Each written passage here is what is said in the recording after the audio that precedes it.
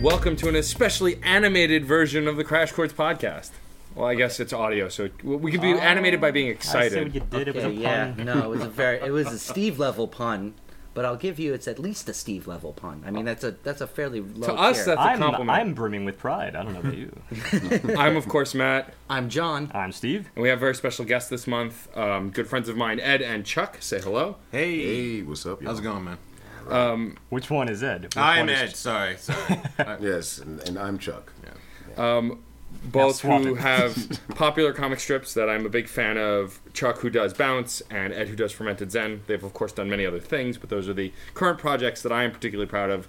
Also, because in Fermented Zen, I've been in it a few times, which is always fun. Yes, Twice so yes, far. yes. And both comics have actually done a crossover with each other. Yep. You became friends in Bounce, Yeah. and then went to the Way Station Fermented Zen, or the station, Station, as it's called. Right. Just in case, I get in trouble with Anders and he doesn't want me to be there anymore. I can still do the strip without Yeah. any being sued by him. Yeah. Because it's technically the station, Yes. even though he's been featured in it as well several times. And he's been featured in it under his own name. I noticed that you've changed a lot of names overall in that comic. Not really. No, most Professor of What's It? the, oh well, Oh, the- that's Doctor Who. Wait, yeah, yeah. That's actual just a people. running gag, right? Yeah. And a time toilet. Yeah. Yeah. Yeah, I like that one. That's the best It's gag not of all. toilet. It's T-O-L-I, there's a yeah, period yeah, in yeah, between yeah, each yeah. of the letters. Well, let's get some years down here. Fermented Zen is not that old of a project, correct? No, it's on and off. I started it 2 years ago. Then I stopped for a while, and because I was doing it hand drawn on paper and scanning it in and doing all that kind of stuff. Then I stopped it for a while. Then I restarted again about a year ago, Yeah. maybe.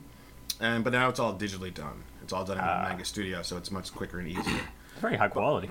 But thanks. And I have to say, I don't notice a difference between the two styles. It seems like your hand drawn did really translate well back to the computer. Well, I do it on a Cintiq, so Oh, I'm still okay. technically drawing it. Gotcha. You just It's just I'm not doing a pencil and inking it by hand, and then scanning it in the computer, and then trying to tweak it and fix it, and make it look nice. You're doing it the modern way. Yeah. Very, very classy. So, since this is not going chronological, we're going back in time. This is a very Whovian podcast. We're going back through your careers. So, in that case, you were working on Bounce together. How old is Bounce as a project? No, Oh no, Bounce is just him. They've Oh, just Bounce. done Oh, I thought you crossovers. said that earlier. They've had No. crossovers. Crossovers. Characters Oh, okay. from both Borrows strips have and- crossed Gotcha. over. I started Bounce in 2014.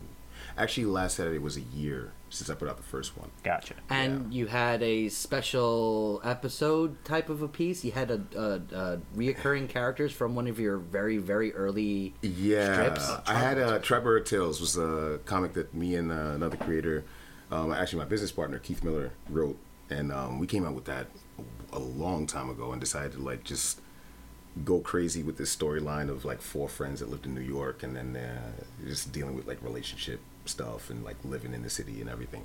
So we did the first volume, and then we started working on other projects. I myself had freelance stuff to do. He had his own projects, and then I started doing Bounce. So it was the first time I was doing something by myself. I've done other things, but this was the thing that it was my baby.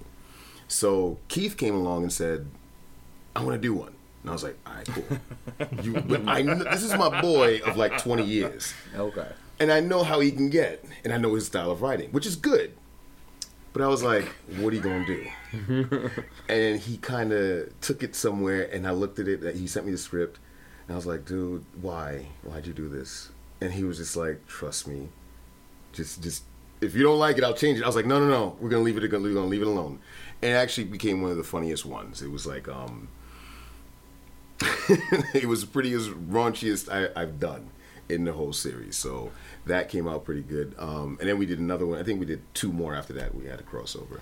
Well, correct me if this is off the mark here, but I get sort of a Doonesbury vibe from Bounce. I see sort of like political edges. Obviously, like living in the city, you get to kind of like throw in those overtones. Am I off the mark, or is this like? I was a big fan of Doonesbury. Well, when I was a kid, I read Doonesbury, and when I couldn't really understand some of the political stuff that was. Oh yeah, especially at the time. No kid could. Whatever. I mean, nobody. It was like everyone wondered like, why does this belong in the funny pages? But the thing is, that, like for me, I was like, yo, everything is so intense. Yo, shit's going down right now. Like everybody like was talking about something I didn't know about. Like I had to have probably read like a whole year's worth beforehand to know what was going on. But I think with Bounce is that since it takes place in the bar, these are the kind of conversations you hear every day. Like, especially from all different walks of life. I mean, we got college kids, we have people from the business world, we have meathead sports dudes that come in, we have everybody who gets drunk and their real aspects come out. And you get to hear those conversations. Even if you don't want to, you have no choice. So they kind of just get ingrained in the head. So you set up a setting, essentially, where it's the perfect lens through which to tackle all of these issues on kind of like fair ground. Right. Nice approach. Well, one of your comics that actually really stuck out was the scene where you have a couples going by, and it's the same couple, scene after panel after panel, and you go through the 3 of them, and when you hit the 3rd panel, you're talking about how being a conformist and being unique, and you delve into this whole big thing about how society is sort of making everybody the same because shunning the outsider is a good thing, and then you sum it all up with maybe there's just a cloning factory for all these douchebags. Yeah. I like that combination of you got a little bit of philosophy really filtering in, and it's a nice dry humor, right? But then you still got the punchline going on that final panel, which is a great way to sum up a lot of these ridiculous things that you go through. And also you get to explore the caricatures of the people making the claims, which is the best part, and that's why comics are the avenue. Well, that whole joke came about one night. And exactly how that went down is pretty much, not, I wouldn't say verbatim, but I was standing outside with one of the guys I was working with, and then we just started noticing everyone was looking the same. But it was weird because it was like Stepford Wives, but it was just people. It was like dudes and chicks, and like you had all the guys would come out and they all like different races. But they all had the same kind of cut, the same button-down shirt, the same khakis, the same everything. And then after a while, I called it like douchebag gear, and like because you like little counterparts and like the little shirt, maybe there's like a little thing of cocaine here, and like another part you can put your flask and be like whatever. But I started seeing this, and I was like, this is an ongoing trend. I don't know where this can. And it just became a thing. I said, there's got to be a cloning facility somewhere where they just make these dudes, put them out in yellow taxis, and just spread them out across the city to just get on our nerves. But hipsters don't see color, but they have a whole different realm of problems. Oh, yeah. See, actually, that's for another one. I was going to do one with the hipster cloning facility, but I didn't get to that one yet. Oh, okay. Preview. Gotcha. Is it all natural? Is it like oh, yeah. It's organic? It's organic, yeah. Exactly. They're all made out of soy. Going back to Ed, I just have one question about the strip. The events that you showcase in Fermented Zen, do they happen, or are you just extrapolating? Not when I'm singing and I make my own little drunk world. No. Which is probably my favorite. You're singing to your drinks is a lot of fun. My serenade drinking, yes. That's a sign of a true alcoholic. No. Well, my favorite thing about that comic, though, is so that's one of that comic features a Lionel Richie song, right? The lyrics that you're singing. Yeah. Hello. And I'm one of the patrons giving him shit at the end, like, oh, he's had too much. Like, put the music guy in the music strip, which was fun. But yeah, literally singing to his drink. Right. No, I mean, it's just, they're close. I mean, if you've been to the way station, yeah, right? yeah, and it's so much like, I mean, not actually, but like a lot of conversations are like kind of like. I mean, I just confused half the time when it comes to the thing. I mean, I love them, and this is gonna get me in so much trouble, right? But I hate them. No, not hate them. I love my friends at the way station, but like, there's like this sort of nerd hierarchy that goes on, and it just baffles me that because and I'm me too. I'm including myself. Don't get me wrong. I mean, we're all we're in a nerd bar. Yeah, everyone's got to be king of their own universe. Yeah. And it's just like it's just kind of me, kind of like trying to figure out what's going on, I guess. Actually, it was in the first one when I was doing it by hands. The first strip I actually put up on Tumblr. Somebody wrote back, it's like, screw you, and you're, the cool guy hanging out making fun of nerds at the bar, at the way station. We don't need another, Big Bang Theory kind of strip making fun of nerds. And I'm like, well, that's not what I intended at all. I'm one of them. It's like, it's just the first page. It's like, how can you even and I thought it was great that I got some kind of response right out of the gate. But no, I mean, they're all, I would say, anybody who's like, that's about 80% of the people that I draw in the strip are actually based on somebody, and that's probably like their actions or what they would actually say. I think the internet is like the first I think institution ever where people are more likely to actually find that something was intended to be celebratory is actually intended to be an insult. It's not really, but they're going to infer that because in the internet, no, you're supposed to read into things. Sometimes you're not. Oh no, sometimes. That's the big difference between like his is more Doonesbury, mine's more Al Cap. It's a slice handicap. of life. Handicap. Yeah. And it's, I kind of, when I started off, I wanted to be like, not so much like, it's not deep, and it's never gonna get freaking deep, right? Well, actually, that's interesting. I touched upon that because I was sort of trying to distinguish the different styles here, and it seems like yours is a little more like the one individual goes in and it's sort of like through just his lens, as opposed to more of a societal lens, which seems like what you're tackling. Right. But in your case, it seems more just like this one person caught up in the midst and just trying to make sense of it all. And very rarely, by the end of the cartoon, does it actually make sense. You're left with more questions than answers, it seems. The one comic, why is it so busy here on Sunday night? Oh, Wait, Nerdy. Sunday night. Nerdy Yogi. Nerdy Yogi. Which is and real, there's yes. the Star Wars lyrics that are going on in the background. which I carry thought on my Padawan. Yeah, I love that because I heard it going right through there. and that's all right. To talk about how accurate things are, I mean, I came up with that joke with Joe, who was the guy, and Joe, who runs Nerdy Yogi. I told him he actually wrote he changed the lyrics to the entire song and sung it at Nerdy Yogi. Just because I thought that was hilarious, and I'm like, I just need a couple of lines, and so he's the guy who's singing it is actually Joe. We've had Joe. Yeah, we've had Joe as a guest. So yeah, so Couple it's times. like it to say, is it accurate or is it something? Not really, but you kind of wish it did. Kinda Yeah. like, but people like, but the way I wanted to view it, almost like, is like if you go to the bar, you might see this happening. If you as go the to the viewer. bar, you'll know what Nerdy Yoki is. Right. If you don't Or- go to the or- bar, But I kind of set it up. Yeah, I mean, you like, set it up pretty well. It's like it's almost like if you go to the bar, you might see this happening in real life. But in a strip, you're like virtually walking into the bar, you might see this happening. Right. Yeah. Well, if I were to reduce it, and of course it's very, very hard to reduce an entire compendium of any comic strip, but if I were to reduce it, it seems like your comic strip is more like, well, let's make an aggregated point based on what we see, and it seems like yours is, let's make an aggregated, I give up. I guess like when it comes to what I do, it's more from the perspective of the guy who works at the door. No one really pays attention to that guy. If anything, no one really wants to deal with that guy because it's like, I just want to get inside and drink, and you're in my way. Yeah. And I get on everyone's nerves, but they don't realize that I am the. But when they get drunk, they want to come talk to me. Then all of a sudden you're a journalist too. Yeah. And I think the interesting thing is about the character and what I've dealt with that inspired a lot of stories was that I would have to size up people as soon as they come to the door. I am the person that greets. I set the tone. So you come to the door, you see the bar for what it is. You can probably see it from the outside, look inside. Maybe the ambiance is kind of nice and everything, but I'm the person that you have to deal with before the bartender, before the manager, or anybody else. I'm the dude. So some bouncers can get a little bit like, I'm an asshole, or give me your ID or whatever. But other people like myself were just like, look, we want the bar to make money. We welcome you in. Just don't break the rules. And with that, when I have to size everybody up, everyone's coming from a different walk of life, and you don't know necessarily what you're gonna get. You can get the dude that's having a good day, and he'll come in and he'll be like, yeah, here's my ID, man. How your day going? I'm like, yeah, I'm good, man. All right, brother, I'll see you later. And they go inside and they do their thing. 3 hours later. Oh God!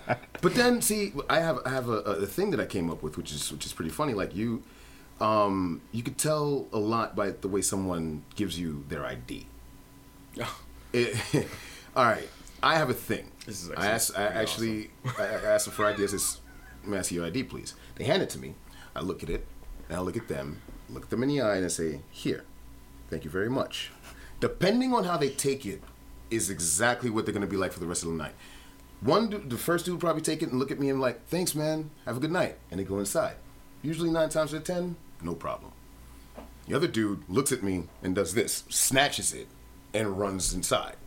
That's usually the dude who's not going to tip, who's very self-entitled, who's you're going to tell him, dude, you can't sit there in the middle of the aisle where everyone is trying to walk. Why you got to tell me this, man? I'm trying to just have some fun. No, dude, you can't. No, he's the self-entitled dude. Or you have the timid one who just looks at you. He won't even look at you. He'll just be like, all right, go. You could just tell a lot by body language. And for me, when I start to see most of these people get drunk, or their true aspects come out, depending on on how they are, you will see they probably had a bad day at work. They had a great day at work. They're probably dealing with something really bad at home. They're probably doing something good at home. They probably just met their first girlfriend. I've seen couples meet and fall in love. I've seen couples break up. I've seen people get bad news, good news, all kinds of stuff. But you never know what you're going to get. But you have to deal with it. I can't move. And I have to be sober the whole time. So. Well, that's why, I mean, I certainly was being serious before, actually, when I said, like, you have to be a journalist in some respects. Yeah. And even beyond that, you know, journalists very often come to the bouncers. Like, they're very often the contacts for any journalist. If you need to catch a story from beginning to end, go to the bouncer. It's because true. They caught it from the beginning. They caught it from the end. They didn't just capture the snippet of the story. Right. They got the book from its cover and then also the unholy aftermath. I mean, I used to work the door at the way station for like once a week for a while. And that's why it's like when he tells these stories, I think they're freaking hilarious. I mean, because it's like, what was it? The clencher, the guy with the ID. Tell him about the clencher. The clencher is this guy. You ask him for his ID, and he goes up, he pulls it out, and he holds it like this is you. This is like you. And you're showing me the ID. They're pantomiming how you hold the ID. That's all. I'm just like, and I grab it. I'm like, okay, let me. It won't rip. Like he won't let it go. It's like he won't let it go. And it's like he's just looking at me like, no, I will not give it to you. I'm like, dude, there is no way that I had woke up early in the morning with you, the image of your face in my head, and say, I'm going to steal his ID, and therefore my life is fulfilled. It's not going to happen that way. Okay? I just want to see it so you could go in and drink and I'll never have to look at you again. Yeah, that's right. But for some weird reason, people feel like I'm going to steal it from them. And that's one of the things that I just don't get that. Yeah. You know, and then there's the other guy, the close-up dude. He'll take the ID and he'll, like, put it in my, right here. Right in his face, dude, yeah. Why? If I opened a book and told you to read from paragraph to paragraph, you wouldn't be able to do it. So why do you think I'm going to be able to do it? In this world of identity theft rampant, how can you tell? You need to be proven. All right. Let's ask this. In that case, what percentage would you say of your inspiration comes from your bouncing activities? I would say maybe about 60% of the stuff that I go through. A lot of it. Was there an initial spark in the course of your being a cartoonist? Well, when it comes to the art, I mean, I've been drawing predates. I've been drawing ever since I could remember. When it comes to the actual webcomic, I guess it was like one of those things where people, I would tell people stories of things that happened at the bar, and I couldn't make this shit up, so people would like sit there and crack up all day. And I was like, oh man, you should totally do a comic book, but I was like, nah, whatever. I don't think anybody will get it. I think only people that work in the bar industry will get it. I didn't think anybody was gonna, like see something from the point of view of a bouncer. But I think the one event that sparked this whole thing, and it's weird. We have this local guy, he's a junkie. I'm not going to name his name right now, but he's the local guy. He's a local junkie. The local Brooklyn junkie. Yeah. So he was high on his junk. Exactly. On his junk. That's the name. So so I'm standing in front of the door. Me and my friend Stevie, who works with me, and we're standing in front of the door. And he walks up, and he is on a junk, and he's like just standing there with his eyes closed, his mouth open, and these girls come in, and this is during the summer, so these girls, they come in, and they're like the cleavage out and everything, they're looking all sexy, whatever. They come in, I check their IDs, and he looks at them, he opens his eyes for 2 seconds and goes, oh yeah! And I'm just so I'm like, all right, fine, this is what's going on right now. So they come in, but I guess they weren't satisfied with the bar or whatever, so literally in 5 minutes they just walk out. And my buddy Stevie's like, "Oh, ladies leaving so early. I mean, what's going on?" It's like, "Oh, we're going somewhere else." And so they took some time to get out. And as they were coming out, you know, junkie dude opens his eyes for 2 seconds. He goes, "Hey, you got hair on your titties." And I'm like, "What?" And this began your career. Well, this is what I'm is gathering it. so far. So, but the thing that was funny was he goes, it's what he said right after they left that really got me. Yeah. They go and they're like freaked out now. They're like running up the block. This dude comes out of his his craziness, and he looks at me and he goes, "I don't care if you a man or a woman, everybody got hair on their titties. It could be 1, it could be 20, but you got hair on your titties." I cracked up so bad that I said, I can't. This has to happen now. I went to the back, because, you know, usually me and the door guy, we switch up. Like, I'll spend 2 hours in the front checking IDs, and the other bouncers in the back, and we switch it up every 2 hours. And I run to the back. I swear to God, I went through probably about 150 ideas for the comic. It's true. Just went through it. I sent it to him. And He was like, look. And he's scrolling up. And he's like, and it was like the day or like a week before. You're like, I think I might, or like a week after that happened. Yeah. And he's like, I'm gonna do a comic about bouncing. And he's like, I got 150. I'm like, I went through everything. I went through kicking out the drunk girl, cocaine heads at the bar, dancing on the tables, fake IDs. Like, I went through the whole roster of the stuff that we dealt with, and I just went to town. And I said I'll do the first couple as a joke to see what happens, and then afterwards it just became, people started liking it. I didn't think anybody was going to get it. I thought people only in the industry was going to like kind of understood, but I was like, oh, well, you know. no. So it was the spark not only for you to like realize this can be like a continuous avenue of material, but also that something simultaneously people latched on. Yeah. Gotcha. Yeah.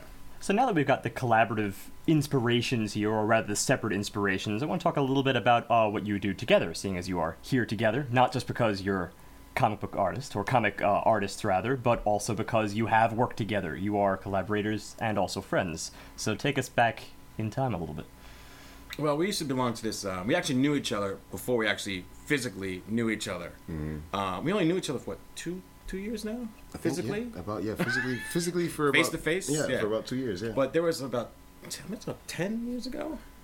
This was in, I remember... was it Drawing Board was 2004, maybe? No, No, yeah, that it was we right- started... no. Was it I gaining think popularity? It was gaining popularity. I think it was around 2000. There was this message board. Is it message board? Is that what they call it now? Mm-hmm. That's still a constant. Okay, all right, sorry. Called The Drawing Board. It was run by Shane Glines. He did the character designs for Batman, Spumco, and all that kind of stuff. He was awesome. He was amazing. Yeah. But he used to run this message board called The Drawing Board, and it just blew up with like a lot of indie artists and artists who post their works. There'd be like forums, like drawing forums, and people would just post their stuff and get feedback and all that kind of stuff. But most all artists helping artists, no matter what level, there was no like. Haters? Yeah, no haters. It was they're all like yeah. professionals and yeah, but there was no like you know. There wasn't any. There were a few before. trolls. There were a few trolls, but Yeah, but not many. But And not they usually many. got But they got squashed taken care and of. Yeah. pushed it, Yeah. And then he used to post, and I used to post, yeah. but we knew each other's artwork before we actually. And I was living in California at the time, so. Yeah. And I was then here. And I remember like most of the same people that we knew. Much like Bill. Yeah. Well, Doc. I'm sorry. I should Yeah. say, but we had that mutual friend, and he used to post on there too. So I knew Bill from there, and also like guys like Alberto Ruiz. Roberto, yeah. And so yeah, I remember going to the way station. It was so funny the way things came together because I being a big fan of Doctor Who, I went to the way station and I was just like, oh, cool, yeah, this is a bar with a TARDIS, this is awesome and everything else. And then I see my friend Bill, who before then I hadn't seen for like probably like 4 or 5 years. And he was like, yeah, he's doing the burlesque thing and everything else. And we started catching up. And then I met Ed. So after a couple of drinks and like us hanging out a couple of times or whatever, and then we started talking about all the Back in the day, Back like in the day. things we used to do, and the drawing board came up. Yeah, and the drawing board came up, and he was like, "Who are you on there?" He was like, "Monkey King," and I was like, "Who are you?" I was like, "Olokun 360," and you were like, "Oh shoot, I remember you." And then it was, yeah, because you know what? That was the funny thing about boards back in those days. Because if you ever had a meetup when you had like people that was on the forum, like you wouldn't know them by their real name, and be like, "Hey, you're like Trojan number 56 guy." Yep. Like it wasn't. You didn't know like the real When I was person. going to send you at Comic Con, like we had guys from Drawing Board, we had a thing called Sketchbook Sessions. We had a booth, and I had to scribble out my freaking avatar name, my like whatever they call it. Yeah, just so people would know who I was, Right, because there was nobody ever posted a picture of themselves ever. That Right. culture still somewhat persists on Reddit. In fact, kind of like the holdout of the old message board system. Well, YouTube as well. I mean, Oh, not YouTube. no. I You wouldn't have a lot contend of, that. There's a lot of the persona. He just hit 8 million. Markiplier. Everyone knows his name's Mark, but like as a persona, everybody calls him Markiplier. That's his dude. By his That's like his pseudonym. channel But name by now. nature, YouTube is a Yeah. much flightier system. You know, it doesn't have the same like tight ingrained communities. You know, that will sort of and return it's- to over time. And it's and some That's- of these it's forums whiffy. have persisted 15 plus years. I know I've still got usernames for forums that don't exist anymore. And And so get where, the emails too. so where did the idea to cross over both comics come from, other than both of you guys being friends? That's well, it just seemed natural. I mean, yeah, because he does his takes place in the bar, and mine takes place at a bar, and Right. we're friends. I mean, and he goes to the way station, and mine's in the way station. I've been to his bar, and it's So it was literally just like, I think it let's wasn't- support. Yeah, I don't think it was like the crossover was inevitable. I think the thing that we had to come together to do is to figure out how it was going to happen, like Right. what the plot was going to be. And how you maintained like separate identities, which I think we already outlined in the beginning, and then they're both individually strong in their own right. So, Right. so what about those crossovers that you have done? I mean, I want to do more. Yeah. I mean, we had to talk about when Yamaya, when I fell in love with her. Did you see that strip? Yeah, Where, there was a second one. second crossover where. No, I haven't, but a listener may have. So, So talk and then about it, I Will. sort of fall in love with this Yeah, with this Yamaya, who's Yeah. who's the female bouncer. So she, Yeah. the bouncer drags her to the way station. I fall in love with her, and then she goes home, and I'm all sad. Yeah. And then that's where he picks up the next, and then he's Right. like tries to cheer me up, and then we go to White Castle. Pretty much, Yamaya is like she's sitting there. She's like, "Look, I gotta go." Yeah. And then the character, the bouncer, is like, "Why? What's going on?" He's like, "Yo, your man in there is getting on my nerves. I know he's a cool dude, but you know." I remember I think the closing line was, getting shot in the face by Cupid. Yeah. that was his, yeah. Okay, I remember that. It's like getting shot in the face by Cupid. No. Exactly. I remember that, and it was funny because like his character comes out in mine and says, "Where is she? What? My body is ready. I'm ready to bear her children." Like, dude, it's not gonna happen, man. And she's just like, he's like, "Oh." And That it part the White actually Castle. worked out well because she just started dating what's his With name? Seymour. Seymour in his Yeah. strip. Yeah. So and it just kind of worked out well. You know? Right, At right. the end of the day, it must feel good to have like a fictional universe you created out of a real universe Right. that already you're having like cross canon trips with. Well, it's gotta be prideful. A cool thing I've noticed also as a regular of the Way Station is that a lot of the regulars for Fermented Zen at least wear it as a badge of honor. Like if we're drawn into the strip, it becomes a Right. profile picture on Facebook for forever and ever.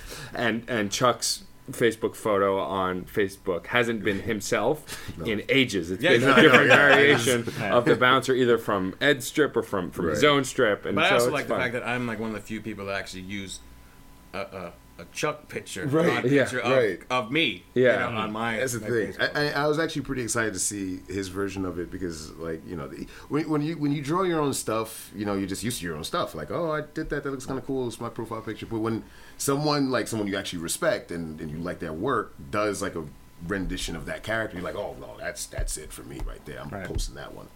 You know. But, I mean, when I would just like when you. Because we would send each other, even on the iPhone, we'd be like, we take a picture of the screen, we just Right. hey, what do you think? You know, and it's like, oh my god, LOL. It's like, and that was the thing. I think that the best thing that he captured in the first crossover in Fermented Zen was like the process of us getting to the bar and then getting drunk and going to White Castle, because that was in real life, that's our tradition. And usually it's a bit of a tag team because there are nights where I can get completely wasted. And he drank just as much as I did, but for some reason I'm more sober than he is. And then it's like, okay, we gotta like get out of here and make sure you get home okay. And then it's vice versa. Like I'm completely fine and he is annihilated. And like I'm giving him the dad like text when you get home. Text when you get home. When you get a text when you get home from a Chuck, that's and he's like no. Well, I think that first of all, just as far as inspiration is concerned, I mean, the fact that you work together, the fact that you pull from a lot of sources, it also helps the fact that the Waste Station is a music venue and through which a lot of musicians filter down.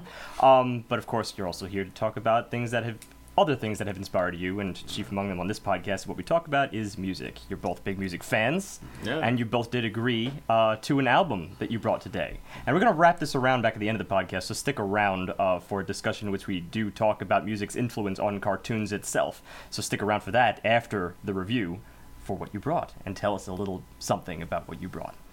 All right. do you want to start? I don't know. Sorry. All right. We brought John Carpenter's Lost Themes. All right.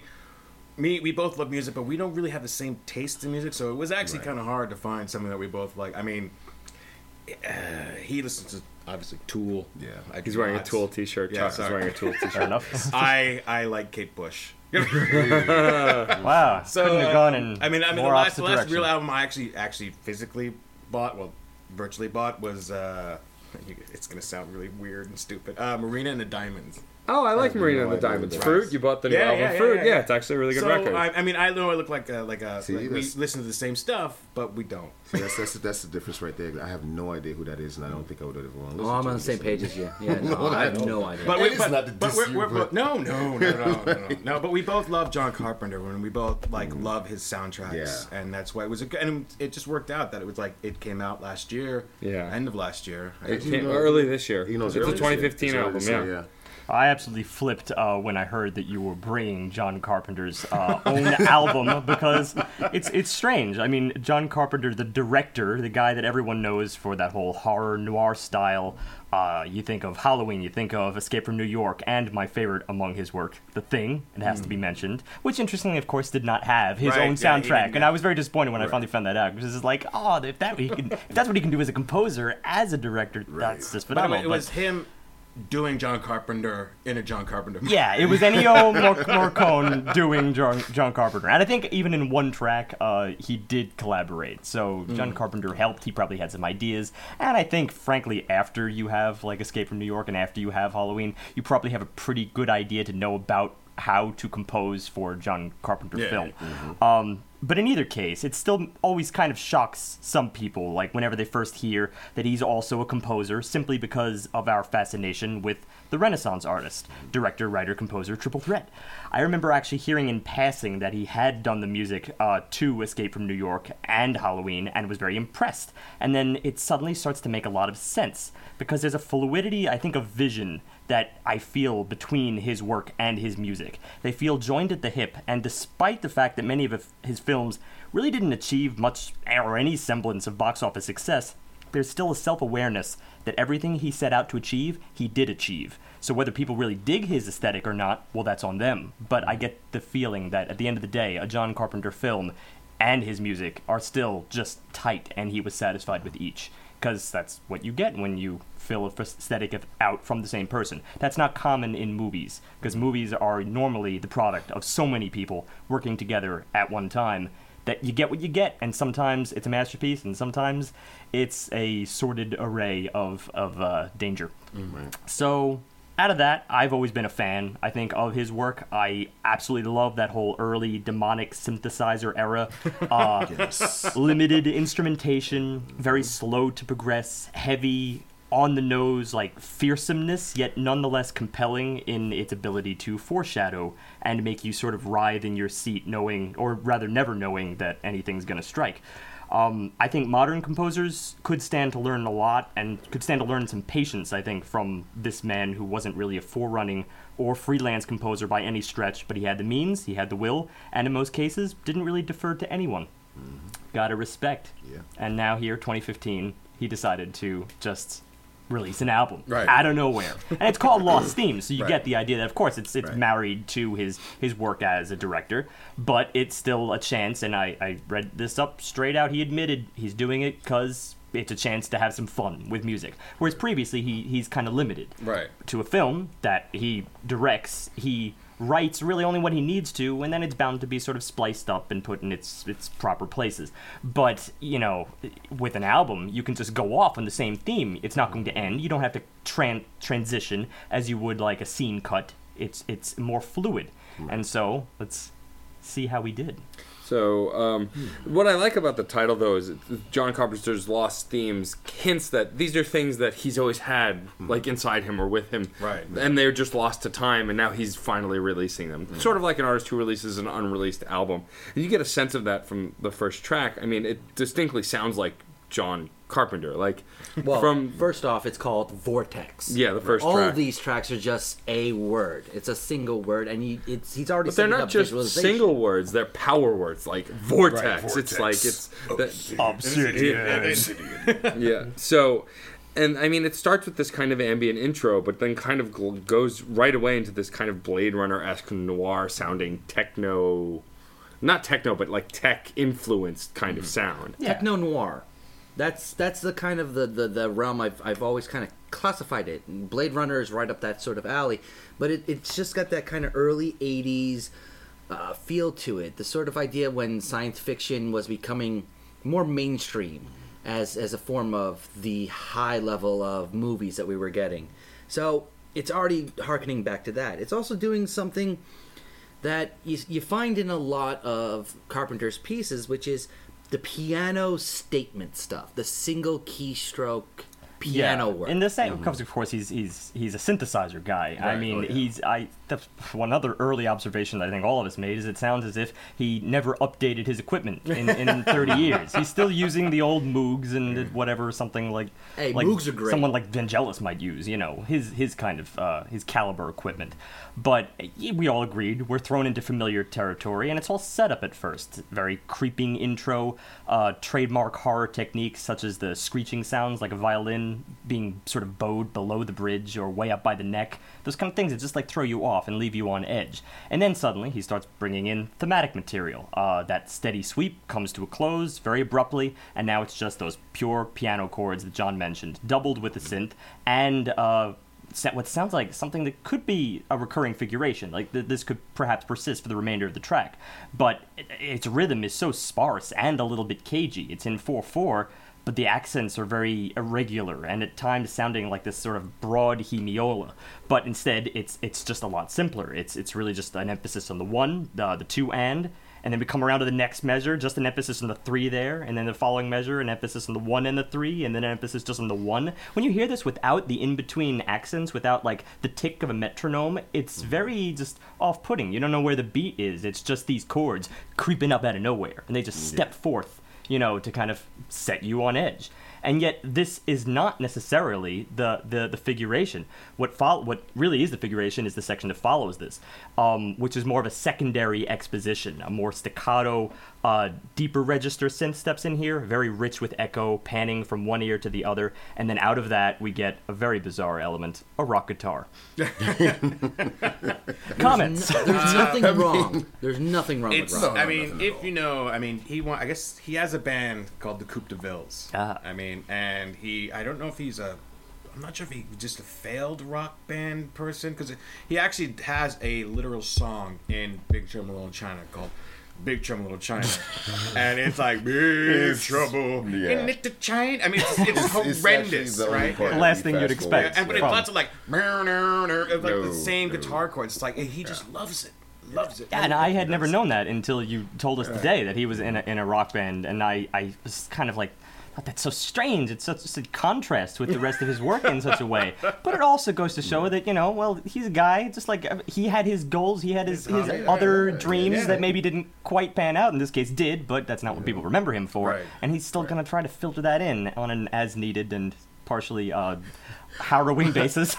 Well, in this case, the guitar does a good job of complementing that configuration, which came off as like subtly dangerous, very subtle because of how sparse it was.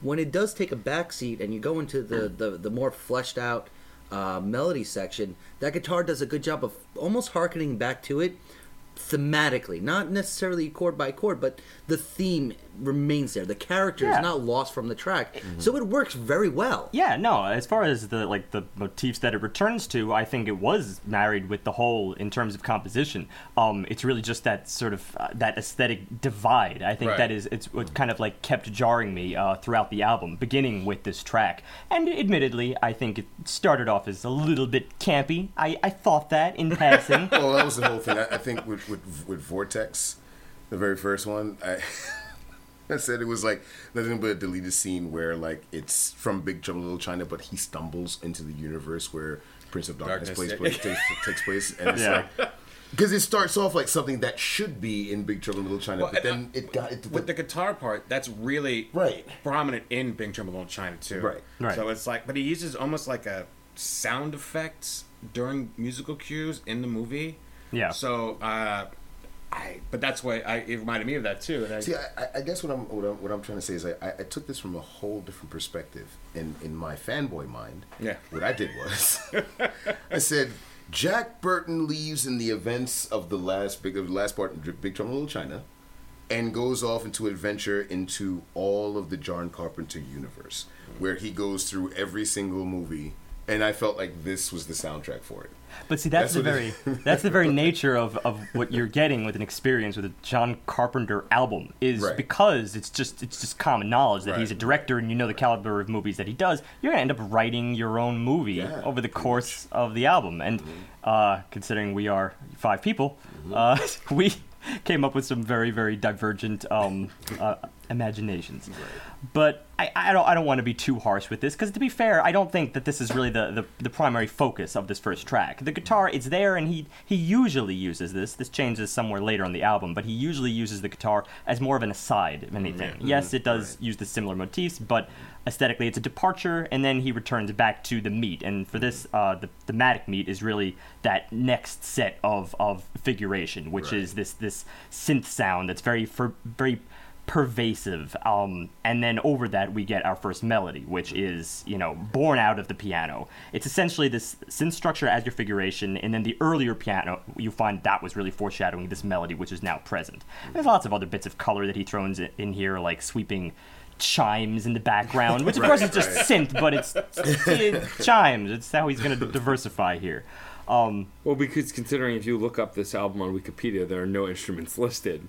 It's just the tech they use. The tech they use. So yeah, pretty much it's all synth. It's variants of synth to sound like other things. We have this tendency over the course of these podcasts to I think I coined the term synthstrumental at some point. That would be so redundant as a descriptor for this album. Because it's all instrumental. Essentially his MO.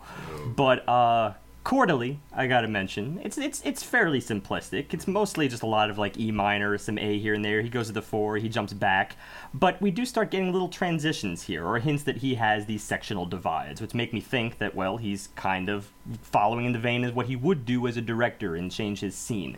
In this case, you get a transition in the middle of this track where all of a sudden we start descending down the bass, down to D, then down to B, then down to G, and it seemed a little early almost for this kind of like wraparound. It's the kind of way you might like wrap up a battle scene or something like that.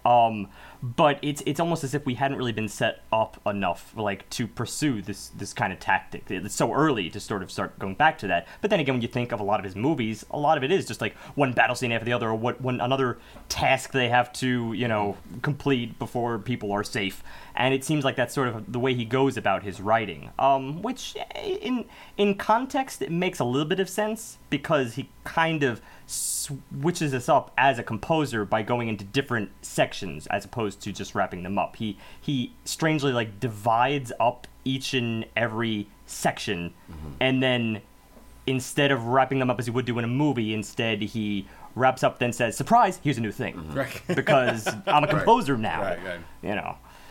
Well, I think also we have to remember that this album is going to feel a little different structurally than other things we've reviewed. Because as you said, he's a director. So he's going to build some kind of a narrative here. I think but likely more on the micro scale than the macro scale. I think this is going to end up feeling more episodic. Right. Just because of the structure of each song. Like, for example, the second track, Obsidian, is a much longer track. It's double the length of almost every other track on the record, clocking in at 8.5 minutes. And it has the most sections. Yeah. Like, to finish off the first track, essentially, that's really more of like a ternary structure. It's like an ABA. He moves us into a B section. The B section kind of like wraps up, and then he's like, he throws us back to the A section, and we wrap around. It's very straightforward, frankly, if you just subtract that little jarring section. But for Obsidian, it's one thing after the other, after the other, after the other. It really is just immersed in scene structure. I think it's designed to be more of a standalone piece, but within it, it has these fractures for whatever reason. I mean, there doesn't seem to be clear-cut logic why he goes from A to B to C. It could be just because he doesn't know a good transition for it, so he just jumps from part to part. That said, each of the parts have their own redeeming factors. Everything is still like really solid. You start with some crystal chimes, some high synth, you get into some darker stuff, and then you start getting some really interesting layering. And this is the first section I'm really being attached to. Very unusual layering composition of just a huge variety of synth layers. All different tones, all different cadences associated with them. He's over got a just lot. very solid, simple drums. The chime work steps back in. It's kind of just like arpeggiating and gurgling in the high end. Meanwhile, you have this booming, droning bass line. And I love remember it. I love it. you That was mentioned it, yeah. that that's how you defined his entire work also. Creepy doom bass. Creepy doom bass was the words you used. Very apt for this album, too. It's funny because, like, I mean, I definitely hear what you guys are saying. For me, I'm coming from more of the creative standpoint of like his narrative, Right. and it felt like in each track, even with Obsidian, it felt like everything that was going on was to him telling a story throughout the whole thing. And this is the reason why I think this particular album, or even some of the tracks, if you're a fan, you'll understand. If you're like one of those people who like just wants to try something new, you may not if you've never heard of his stuff or if you don't know. And I think like one of my more favorite movies that he's done, like I mean, it's arguably like my favorite, but it's Prince of Darkness. Prince of Darkness, the reason why I liked it wasn't because of the story, it wasn't because, you know, it made sense or whatever. It was the overall feeling that he set throughout the whole thing, this feeling of doom. And in the soundtrack, he kept it going. And it was a little bit different from most of the other movies that he was doing because it was like a feeling of dread that no matter what you did, nothing was going to work out of this situation. Big Trouble in Little China, you had something in there. Thing, at least, you know, there was a chance for McGreedy and you know, Keith David's character. Thing there It was like, barely a chance, though. You're it in was barely Antarctica. a chance, but you were... There was still a slimmer. But it was still hope, like a slim little, but it was Yeah. it was a badass outcome because like you got these two dudes that can't trust each other and they're sharing a bottle of whiskey and you're like, okay, yeah, all right, we're gonna see what happens. But like in Prince of Darkness, you had this thing going, and this is the reason why in Obsidian, I felt like it was more of like the escape theme to something, but leading up to the battle of something else. That's an interesting interpretation, Yeah. which I can entertain. Honestly, my experience with Obsidian, I think Obsidian is one of the more fascinating tracks on this entire album because it's 8 minutes long and because it has so many different sections. Right. I had lots of different experiences through multiple listens. On a first listen, I was like, okay, that was an interesting turn. That was an interesting turn, you know. And then on a re-listen, sometimes the things kind of start binding together, and you see what he references here and there. And then at the end of the day, like you said, you were looking at the artistic or the creative standpoint. Sometimes it just comes down to aesthetic. If you're into the aesthetic, then you're going to accept most of these changes because it's just showing you different sides of who John Carpenter is. Just to walk through some of these sections here, I noticed this really started kicking up after this like chime work that we get in the beginning. All of a sudden after that we're in double time and more of that arena rock guitar comes back, which I still thought was campy, but we don't stay there. Arena. It's like metal. That's how I describe it. It's metal light. The lightest side of metal you could possibly find. The sort of thing that you would have seen in some Yeah, I really would describe that as arena. Oh, yeah. Okay, maybe. But it was instantly, just for me, iconic, really bad barbarian cartoon metal. Like, really bad stuff. The sort of thing where he's riding a dragon forever in the song itself. There's no scene changes. So like Man It's- of War, kind of. Yeah, like the Man of War. lowest level of cartooning you could possibly get, where it's just glitchy as all hell. Well, That's that music. That's that guitar. whatever you may feel on that section, I feel I like don't it. think it's that bad. No. I think it's not a bad thing Yeah. musically. I just think the cartoon's just Yeah. that's a whole different discussion. Yeah, I didn't have too many associations with it, just outside of it being kind of arena rock to my ears. But could also tell that I feel like that's not really the theme here either. I feel like his experimentation as a composer really comes through here in the transitions. And because, we described it before, is a lot of places in this album, the transitions are very harsh, in which case you don't really have a transition, you just go from one section to the other. Right. But we do have little transitions here. They do start to step forward in Obsidian. For instance, there was this really the layering was absolutely fantastic at a certain point here, only 2 minutes in. This gurgling bass steps forth, like some kind of demonic beast lurking below, which was a little bit industrial at that point, which is not a word I would think to necessarily apply to him, but really it makes sense, I guess, if you kind of combine two different elements. It just industrial came after it, but who knows? Maybe industrial music was inspired by John Carpenter. Who knows? That would be an interesting twist. But so I'd argue he's of the ilk. But the synth here, it's much more playful. He's playing with the implied eeriness of harmonic minor. That's what he keeps going back to as a composer. That's where I saw the composer shine through, because it's true that composing, I think, is a more complex talent than mere setup, which is what we had gotten in track 1. At some point, you have to break from sectional divides and explore. And then from there, we pivot back and forth. We go back to the arena rock thing. Then we have another transition. And then it starts playing us around with more descending bass lines. This one a little bit, I thought, less crafty than the early one. And this is why I'm having the back and forth experience with this track. Right. First listen, I'm thinking that was rough. Right. I love the feel of it, but that was rough. Just Right. considering I have composing background, I'm seeing it through these eyes. So Right. Right. But then you listen to it the fourth or fifth time, you're just screw it, it's awesome. Yeah.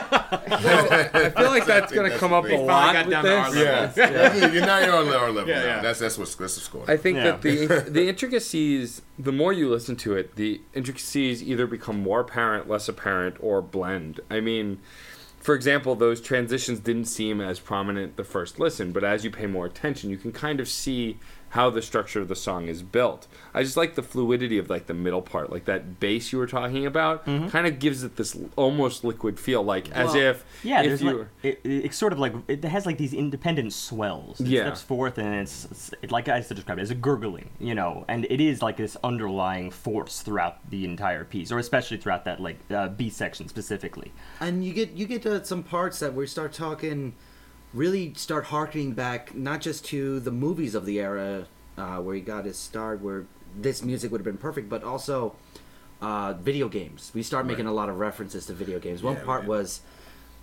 straight out of Castlevania Right. 2, maybe Right. real 8-bit, and then the guitar comes in, so it's And like it goes the into- remastered version Well, it of goes that into same thing. Alucard, Yeah, Symphony of the exactly. Night, because that was all more orchestrated versions of But- Right. what the 8-bit were. It was specifically more along the lines of a villain reveal or something like that. Right, You're starting right. to get characters being introduced, and That's what it felt like. it's all association, though. Yeah, We were talking about this earlier. It's when he writes his movies and he scores it, it's almost like an extra character in the movie. Right.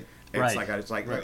it's like a John Carpenter movie, and someone's in it, someone's in it, and his music in it, because it's it's just a staple of a John Carpenter movie, and it's this is almost like hanging out with that one person kind of thing. Yeah. And I experienced that new character that he steps forward, that he brings out here in the C section. The C section of this piece, it's almost like it retracts a little bit. It's not as brash, and it's not as much of a going into battle as it had been. I Right. think in the earlier portions. All of a sudden it recesses, and now it's longing. I initially described it as howling to the moon or something like Right, that. right, yeah, It's a I fairly said brief that, yeah. section, but it's really, really sweet. And it's, again, the movie is filling out. Doesn't matter who that character is, doesn't matter where he is. He could be in space, he could be in, But the I mean, nether the world, music who knows. itself in a John Carpenter movie Yeah. is that extra character that's not there, but he's Oh, I it's see. like he's there because it's a John Carpenter, because it's his music. And it's when I hear the album and in these songs, it just harkens me back to when I was because I have the soundtracks and watch the movies, and it's I guess I'm just more acceptive of these weird changes in the music, only Right. because I'm so used to listening to a John Carpenter album. I Right. guess. Yeah. Right. You know Well, what I mean? because you listen to them independently. Yeah, Well, right. movies, Me yeah. too. Well, let's look at another change here that I was more supportive of. In what I can only call maybe the D section of this piece, there was a very interesting proggy thing that he did. It was probably the only like progressive rock element on this album, where he goes into like this, what I could hear heard as a 9/4 time signature, or at least like remember, yeah. a pivoting back and forth of like 4 and 5 or something. It's fairly bizarre, but the kick drum I notice is what really drives it here and gave it this force, but it doesn't feel as. I mean, yes, it is outlandish. All right, let's get that out of the way. Yes, it's outlandish, Right. but it's a joy, to Enjoy it, experience. and for me, it worked. Yeah. I thought it was pretty awesome, and I think that's coming from like I guess from a creator standpoint of like even when I do like what I do as far as artwork, I sit there and I create little soundtracks depending on the feel. Like I'll sit there and I'll say, okay, like.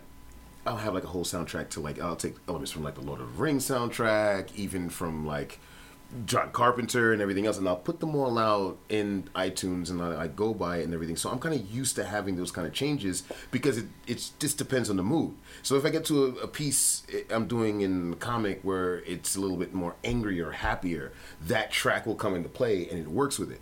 So I'm thinking when he's actually writing the script or doing the actual directing, he's thinking about these tracks in his head and in those transitions during that moment. So he's like, all right, this character's coming in, he's going to do this and that and the third, and I want this to sound like that. Even though if it's an abrupt, change or whatever. It's all about the drama. I mean, Yeah. that is coming across. It's just, in this case, and throughout the album as a whole, it can come off as a little bit too dramatic when you start really shifting from one sound to another without any sort of additional element. You have to really start trying to focus on instruments, on the characters the instruments are building, at least in my eyes, and at least especially for Obsidian.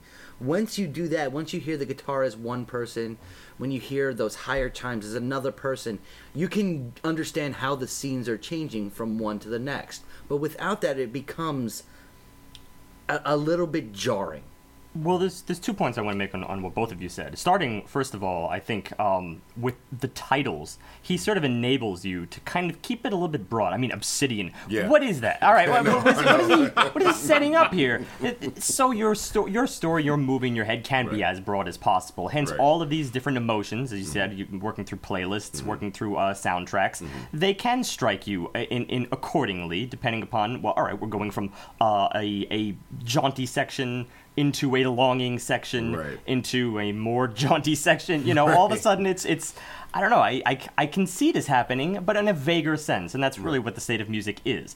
But the second point I was going to make is, of course, the fact that he is more of a visual guy, and the translation of that to a solely musical project, I think enables it to be, maybe it's possible for it to be too broad, I think. Because I did find myself starting to long, I think, for some on-screen action, like where I could detect this is a director. With a composer, it's supposed to be a little bit vague, and the composers always expect that you're going to fill in the gaps. But this is one where I could feel like it was written in, like the visuals were there in advance. Right. But now you're just getting one filter, as opposed to an artist who, and of course, as a director, combo composer, he could put it all there in a movie, but now here it's kind of like he just sliced himself in half a little bit. That's one experience I had. I feel like, though, in the next track, Fallen, track 3, you get a stronger narrative. Like I said from the minute it started, first of all, the title itself, Fallen, a fallen hero. And Yeah. the song starts, the kind of ambience that's built is this kind of urban darkness, think Batman or Spawn, with a fallen hero, either the parents are dead or they're coming from hell, this kind of dark past. And it really is conveyed in the early parts of this song. It starts off on definitely a down key because the percussion is very muted. It's almost like an underwatering It sounds effect. wooden almost. It's not just wooden, but it's like a soft wood. It's like there's a pillow in the way from the sound actually hitting you. Between that and the frankly whiny tones of synth that he's thrown right into it, it's I called it San Fran Tokyo. It's what Japan would have done if they had made the neo future, the noir future. You see the issue It's with perspective on this album. Yeah, but to use my metaphor, it's dark but full of neon. There's a lot going on there because that muted nature definitely makes those shadows deeper that he goes into as this song goes along. But those higher percussions, that's that flashing bright lights. That's that neon just breaking through once in a nut ride. Right. It's the combination of the two that right away, like Matt said, setting is huge. It's already here. There's already more detail, even though it's starting very simple. Well, at some point, away from the things that you can describe very just candidly as the sounds that you're hearing, some of the only ways to describe these tracks are by describing it through your own perception and the own story that you build in your head. So, for instance, you mentioned you heard something, a wooden sound, Matt. Yeah. I immediately heard that as that steady thump that returns almost every measure or so. It sounded like a marimba, like played in like a reverb hall with a little bit of an echo there. Just it taps and then you hear it just again later a little bit weaker. I thought that was a lovely touch, considering most of these things sound very, very electronic. He adds that one little acoustic element. That's beautiful. But then as far as like the feel of this track and the perception that I gather, this to me was more of a classic horror approach. This to me was like a retro 1930s Dracula almost, just in the chord progressions themselves. Again, that's where I sort of get most of the feeling here. I noticed he started off in F minor, and then he makes this transition to B diminished, then to E flat minor, and then to B flat 7, and this is like a classic wraparound to modulate down a whole step. That's so classic in a way. Like I know, just to describe it, by the key changes, it sounds a little bit foreign, but it's the kind of thing that it cuts through in so many different places that it's bound to bring you back to that point, because, of course, 30s horror, it's classic. It set the tone for all horror that followed. Right. So, it's interesting that he would want to go back in that direction. But at the same time, I also kind of see why wouldn't he be influenced by 1930s horror? He's removed from it, but maybe it's an homage of sorts. So, I mean, he was a huge old school horror movie fan to begin with. I mean, his favorite movie growing up was The Thing from Another World. Mm-hmm. I mean, it's even in Halloween, his first movie. They're watching The Thing. Right. So I mean, he's just loved the genre. So I can see you being like, when you said, "Oh, it's like the 30s," like I could totally see him be like, got it. I don't know if it's accurate, but I mean, it sounds like it totally could be. Like it could be. It's what I heard. It's all like him being, using that like a homage to the 30s horror. Like I'm sure it's probably in his head somewhere. I mean, that's crazy. We had a discussion, interesting, because you mentioned The Thing. It's why people have to refer to it as John Carpenter's The Thing. It's because, well, there was an older one. Exactly. People forgotten about it because John Carpenter's just this massive force that now that's what you think about when you think of The Thing. That version of The Thing stood out, especially at the time, above anything else. It had nothing like it. And as far as special effects in that movie, it was top line. There was no. It was absolutely nothing like it. Nightmare-inducing for anyone who watched it. Yeah. Like, I watched that movie, and I was never really big on horror movies, except for the cheesy ones like the early Jason, Freddy movies, because those looked so ridiculous. Right. I could survive those, but I happened to channel flip past that, and the scene where, like, the neck comes apart and the creature... I couldn't. Like, I didn't sleep, I think, for 3 days straight. It was just, don't turn off the light. It's gonna get me. Yeah. And I get a sense of that in this song too, like that kind of horror. It's why I mentioned Spawn specifically of all superheroes, because he was, he was a hellspawn. He was a hero quotes, hero. But San Fran, Tokyo. But he was from hell, and he was sort of a good guy, and like he has such a dark, horrific, and horror-filled past. He's sort of like Batman as summoned by the devil. Yeah, and I get that, but I didn't see as much horror. I think that's what it really boiled down to for me. In this song, this felt more like a really classic pseudo-ly thriller science fiction. Well, even something along the lines of like the original Total Recall. Like, it's dark, there's some messed up things going on there, but it's definitely, for me, just with the electronica that's involved, it's just the connotation. I'm feeling more science fiction going on. Well, even in this track, you're dealing with 3 different sections. I mean, what I'm describing is just the first section. Right. And then all of a sudden, it's hard to really stick with that as I go into section B, section C. At that point, I had another connotation, and it's a connotation that comes back, I think, for a lot of electronica of the era. And I mention a lot of this podcast, and every time I mention it, I always have to say I mention it a lot in this podcast. So, really getting tired of it. Vangelis. Vangelis, a lot of people know him as the composer for like 1492 Conquest of Paradise I or love the that. Blade Runner soundtrack. You know, he Yes. was the go-to guy. He was a Greek composer, and he dominated the electronic era. And I could almost see like John Carpenter borrowing a little bit of what he might do as a composer who was a composer first and foremost, and then was sort of hired for Right. filmography. And then John Carpenter here has his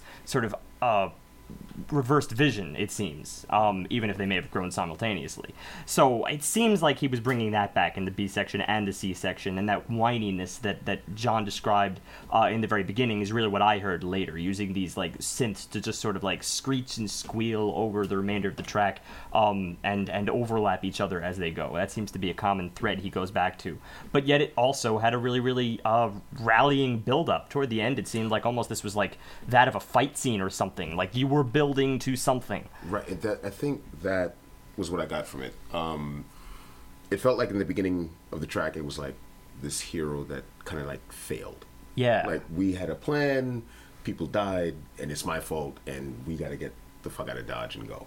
Like that was the whole thing, and then And that would be married to those like modulations that he does. right, of course. and then when you get to that build up, it's kind of like, okay, we have the realization of what we really need to do now, so let's Yeah. go and get this thing going. I mean, that's exactly how I went through every track in this album. Like, this is a movie, and each Yeah. one is a different part to a movie. And that matches up perfectly. I mean, it's sometimes you have to insert or at least invest a little bit of confidence in the work being done. Otherwise, you know, you're not listening to music right. Well, also, especially with instrumentals, sometimes processing is easier when you build a narrative around it, Right. even if it's not necessarily there. Right. And we're going to, I think, keep doing that in every song. I mean, from the moment track 4, Domain, starts, you get this kind of more of that creepy horror feel, but it also feels like the lair, like it's called Domain. It's like the Right. villain's domain, his home, his lair. These songs aren't an accident. These titles aren't an accident. I'm sure he's creating these scenes a bit in his head as he's constructing them. It's a location, but it's also a destination. It's not just to my ears, it wasn't just a close up of the Dragon's Lair or something of that sort. It was also that Mount Doom off in the distance. Right. It was still something that had yet to be attained, that you haven't yet faced the big bad evil guy. It was movement. There was still movement in this part of the track, which was an unusual way to describe a location, is to have that promotion of movement, that promotion of sort of time elapsing. The time, well, I think rather than movement, what I would like to pivot back to here is another case of building a character. What I got just from the beginning here was that the piano has a tendency to step away from the rest of the music, as if it were its own soul, so to speak. I got like Phantom of the Opera, or even like something like Beethoven might do when, like in the middle of a concerto, he would just go off and do something. It's like this downward progression, as if he were just in octaves, nothing terribly complicated, but it's as if like the music just sort of had to halt to let the piano have its soliloquy. That's not something else he really does in the rest of this album. Then all of a sudden here, it's very, very strong. Then I have one little issue. Oh, I think we know what it is. what was that? The B section. Oh, the B section. The B section. The guitar, Yeah. stepping back with that. I feel like I'm being Yeah, I trolled know. at this point. Okay. I love that section if it was in a completely different song. And the reason for that is I was already seeing a very, not quite science fiction, but a very fantasy-oriented location. I Yeah. was seeing a dark place. There's clouds or everything like that. And it's all of a sudden, it's like the General Lee shows up. Right, yeah. And those boys are in trouble again. And there you go. And they're on their Bring way. the Doom on Mount Doom. They have the ring, and it's time to go to Mount Doom. Exactly. And Chuck Boss Ma- Hogg is falling. I mean, come on! It's such a disconnect. I'd watch that movie. Yeah, it's trolling. I would actually. It's, That would be pretty funny. oh God, what was that Jack Black video game? Oh, Brutal Legend. It was like that. It was like, I oh love that yes, game. it's- That was my game. I love that game. but it's like that first scene where you're going from a guy playing a guitar, Yeah. and then all of a sudden he's in the metal world. But I think it's that harsh of a shift. But to me, I like that shift. Like, just throw me in there. But That for was- metal, that works. For Yeah. here, this ain't metal. This is true, but I think.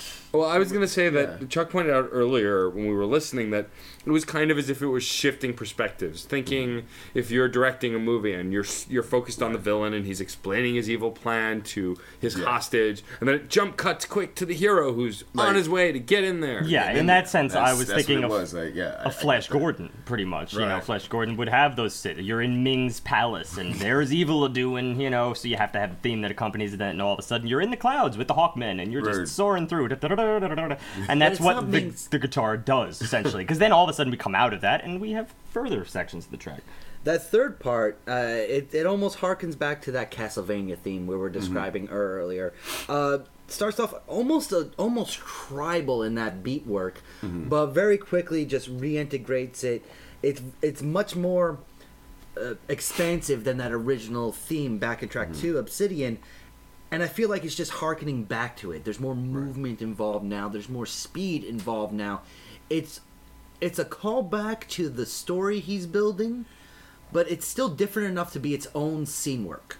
It kind of feels like what you just described. Like, you know, the Hawk. You're on the Hawkman rocket cycle, but this time the little bad guys are like hanging off of it. Like that's what the speed up was. Now I got to fight stuff. That's to right. actually I get remember there. you Like, it was mentioned like- that earlier. yeah. There was like the henchmen. You know, the Yeah, henchmen you are gotta get- getting killed. You Yep, know, the henchmen and you are have getting that in this new figuration that steps Right. forth doing the 16th notes. Like, Yes. I mean, how much? That's like the only thing you can use. In fact, it's really to fulfill that point.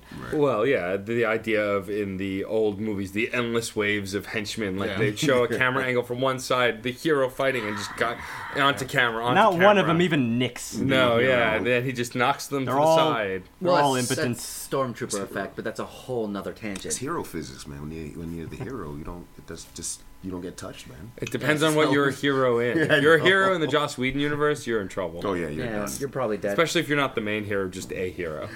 We seem to come out of this track pretty much knowing, like, we have our set visions. Then we go into a track called Mystery. Oh, So yeah. this one starts it goes back to the darker side, which we get hints of throughout a lot of the tracks. But here we start with this kind of looming kind of feel. And it's the first track where we actually get like a real drum sound, like a rock and roll drum kind of sound. It's not a synthesizer. It doesn't sound like a synthesizer making a drum beat. It sounds like actual skin. It sounds like a drum beat.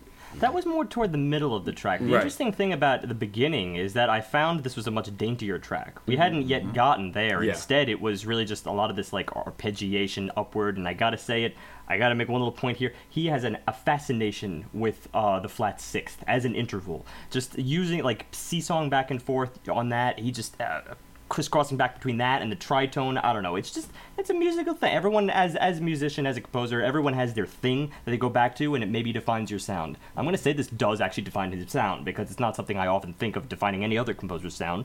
So, in this case, alright, he kind of owns it. And especially with this arpeggiation and the chime work, it's just this very dainty and, yes, true to form, true to name, mysterious track. The bass itself was also kind of developing, but slower, and it was reacting. This is the first time I found that it was reacting to the melody in the high register, as opposed to simply banking on the fact that it was just a bass line, and it should just stick with its motif and just remain constant for the remainder of the track. Instead, here, it was comping, it was fluid. This is what I want to see from John Carpenter, the composer. This slow, this very expansive idea, it's fun, but at the same time, this fun is on a grander scale. It approaches epic. Yeah, especially when it builds from that Approaches. daintiness into the round drum set. You know, it's That's where it really does, and it's twisted. It's askew at the same time. It's not just a regular a view of this music. There's something going on here that does separate it from the more natural feeling that you come to expect from this very classic style of guitar work. It means that this track is sort of a reveal track. It does a good job of that. It's a build up to, well, okay, if Domain was describing a bad guy and well the boys were showing up to beat up the bad guy, something didn't go quite right, because when they get there, they beat up all the mooks, they beat up all the ads, and now they're going through this castle, this mountain, this volcano layer, whatever.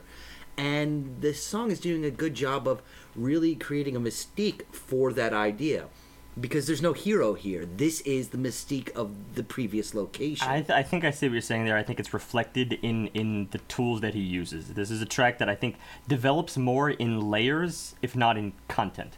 In other words, you don't really get new content. Instead, it's just new elements. For instance, we're using the same exact motifs, the same musical melodic segments, and then they're just applied to different instruments at different times. Same with figuration; they're applied in different forms. At first, they're not really present, but then they step forth in the drums, and it's just like there's not really new content here. We don't really get scene changes. Instead, this track really is the first case that I noticed in this album of true fluidity throughout, and him just playing with one layer after the other after the other. That's what I want to see.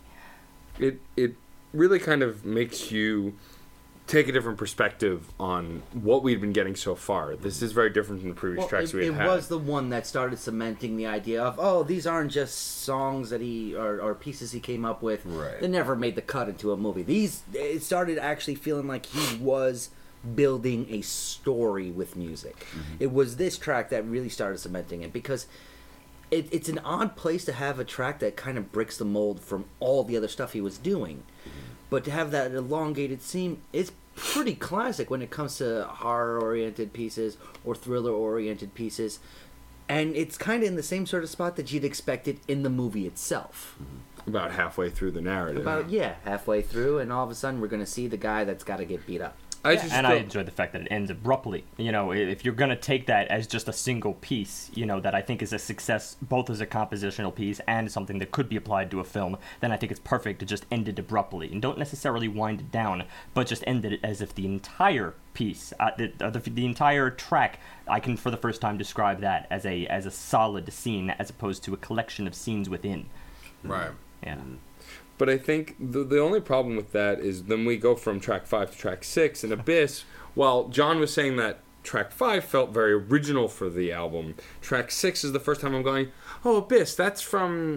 What movie was it? Movie, because it sounds... Well, this is the closest one that sounds exactly... This might be a contentious track for us, because we had a lot of disagreements even when we listened to this as a group, you know, about our experience with this. It felt like a side-scroller at first. I felt like I'd heard it before. I felt like this reminded me of something he's actually done before. You know what? It might have been part of a remake of the Altered Beast soundtrack, of another one of those light metal introductions. Yeah. It's weird this way. At one point, I mean, it was so brash, and this time it didn't seem like an aside with the guitar, that I thought, what was this, Trans-Siberian Orchestra? I mean... Hey, I like them. I know, but would it belong in this album? TSO, no way. Not necessarily. I mean, I don't know. My issues, I guess, again, come down to more compositional techniques. I feel at this point, he just kind of phoned it in the beginning. Mm-hmm. To me, it's still exciting. I want to reiterate that. It's a very exciting track. But in terms of what he uses, it's still just like this kind of boring C minor pattern. It's just essentially just crawling up C minor. 1, 2, flat 3, 4, 5. 1, 2, flat 3, 4, 5.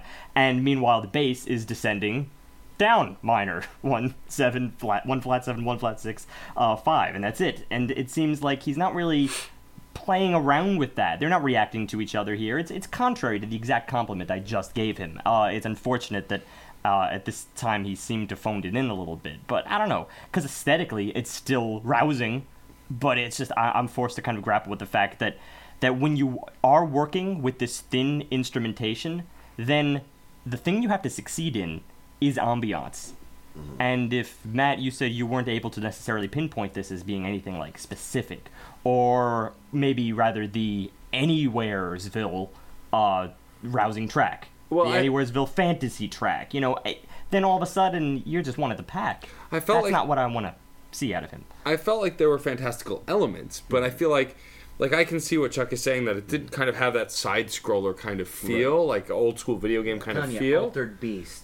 But the problem was, it still felt familiar enough, but I couldn't get a clear picture of the narrative. Right. Every other track before this, I felt something specific. We may not have all felt the same specific narrative, but we all clearly pictured something. We all got a really cool movie going. Here, it was a little more clouded, I felt. Right. I think Ed got it when he was like, it felt like you were falling, like spiraling. Like when you said it was going repeating and repetitive. I thought it gave me like sort of like as it's just spiraling into or out of the abyss, kind of like. And that's where it makes that transition where the song starts to get deep and it starts to get like Yeah. Halfway that's what that through, was. halfway Yeah. through, it started. Honestly, this was the first instance where I was actually really, really glad that someone dropped the bass. It's strange. This is probably, it ended up being one of the more unique rousing tracks halfway through this very track. I know it's kind of ironic, and maybe it even doesn't really match up with a name you might think of, Abyss, but to be honest, it worked. It really, really worked. It's this like steady thump that it sounds a lot crisper, I think, than anything he'd previously used. Most of his stuff is very kind of like muffled and gurgled. It's creeping. It's not in your face. It's from the depths. But then all of a sudden here, we're ready. I don't know what for, but Yeah. we're ready. Something's coming out. It seems to kind of go back to your interpretation that all of these Right. tracks, even no matter how depressing they may begin, toward the end, it's like I know what I have to do. Exactly. You know, and it was a lot deeper. It was a lot more eminent. And honestly, that cycle or that spiraling, it had the same rousing quality that I could actually apply to a specific Vangelis track, and that was Alpha, which, well, because I know it only through its vinyl record, is the first track on side B. I didn't mention the album, which is Albedo 0.39. Which you've mentioned 7 times. So many times, like, it's not even funny. Wait, you listen to Vangelis, not a movie soundtrack? Yeah. Oh, he it's has not a actual movie album. soundtrack. Yeah, Oh, this is wow. like a Was he at 19. the Acropolis? I mean, it was. Nah, Yeah. it's before that, 1977. I would recommend it. So from there we go into track 7, Wraith, which I would like to describe in the broad first, just so we can like get your guys' opinions on the individual sections here.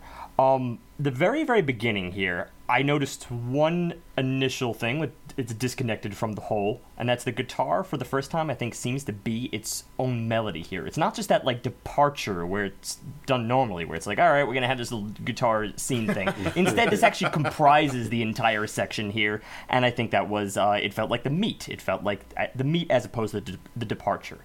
And then from there, we go into a second section, which again was the parts that I'm looking for in a John Carpenter album, and the parts we hadn't really gotten yet. And I would describe it as like a sound art section. It was like defined by these little ticks and pops and bloops and underwater sound effects that were like reacting against each other. It was absolutely gorgeous. And it sounded like something that maybe I couldn't even quite pinpoint as a John Carpenter thing. It almost sounded like him being experimental for himself. But yet I would still love to see that implemented in a John Carpenter movie, just because I'm a fan of his work. I'd love to see how he'd do that. But then toward the end, he kind of refers back to the beginning here with a third section, something he doesn't really have to do in the movies, which of course is transitions. It seems to me like they're not really necessary in the movies because they get cut and spliced and as scenes would dictate. But toward the end here, we go straight into a guitar solo. And that's a reference to the earlier section. It's just a straight-up guitar solo almost for the remainder. It doesn't seem totally improvisatory, but it seems very, very defining. And I love that contrast between, like, the guitar here, which for the first time I'm on board with, because it seemed like it was less of an aside, but more the character. And between that and these, like, you know, underwater, just this, a more reduced section. Again, I love his contrast with brash and recessed. Well, I think that the thing about this song emotionally is I made Chuck laugh. I said at the beginning, it had kind of a tragic hero feel, like Right. almost in the early Spider-Man movies, the early X-Men movies. All of these Marvel movies had these terrible CG kind of swipes with CG webbing or CG DNA, Right. and the names swiping by. Before the Yeah. MCU became a thing, Yeah. it was you know Tobey Maguire. And Ben Affleck. Yeah, I know. It's the Daredevil. And kind so of. it kind of had that kind of montagey feel of like setting up this tragic backstory. Someone lost their It's just parents like- or their eyesight. I think I named it the Destiny of Darkness. The Destiny of It Darkness. was Yeah. like, okay, this is going on, and then when this was actually the first track that didn't necessarily feel like it belonged in the John Carpenter film. Yeah. You said that, Yeah, It was like a departure. You Yeah, said. and I think that in every track, I was trying to mend all of his universes together. But this was the first one I actually listened to. I was like, I would really want to see where he went with this. And I could actually appreciate it to be just an instrumental track by itself without having to be connected to anything. But Well, it shifts. These major shifts going on from section to section, but it doesn't get lost, and that's one thing that really did stand out as far as this whole album goes. It's so through line, all said and done, that it was kind of weird because you're right. It was a very interesting piece and a more concise piece, a more connected piece.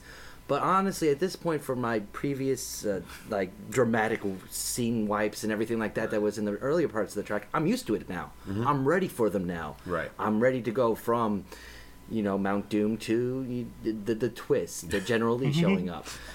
That's okay at this point. It's okay. Like I'm going from Hoth to Endor. Like Yeah, it was a big difference.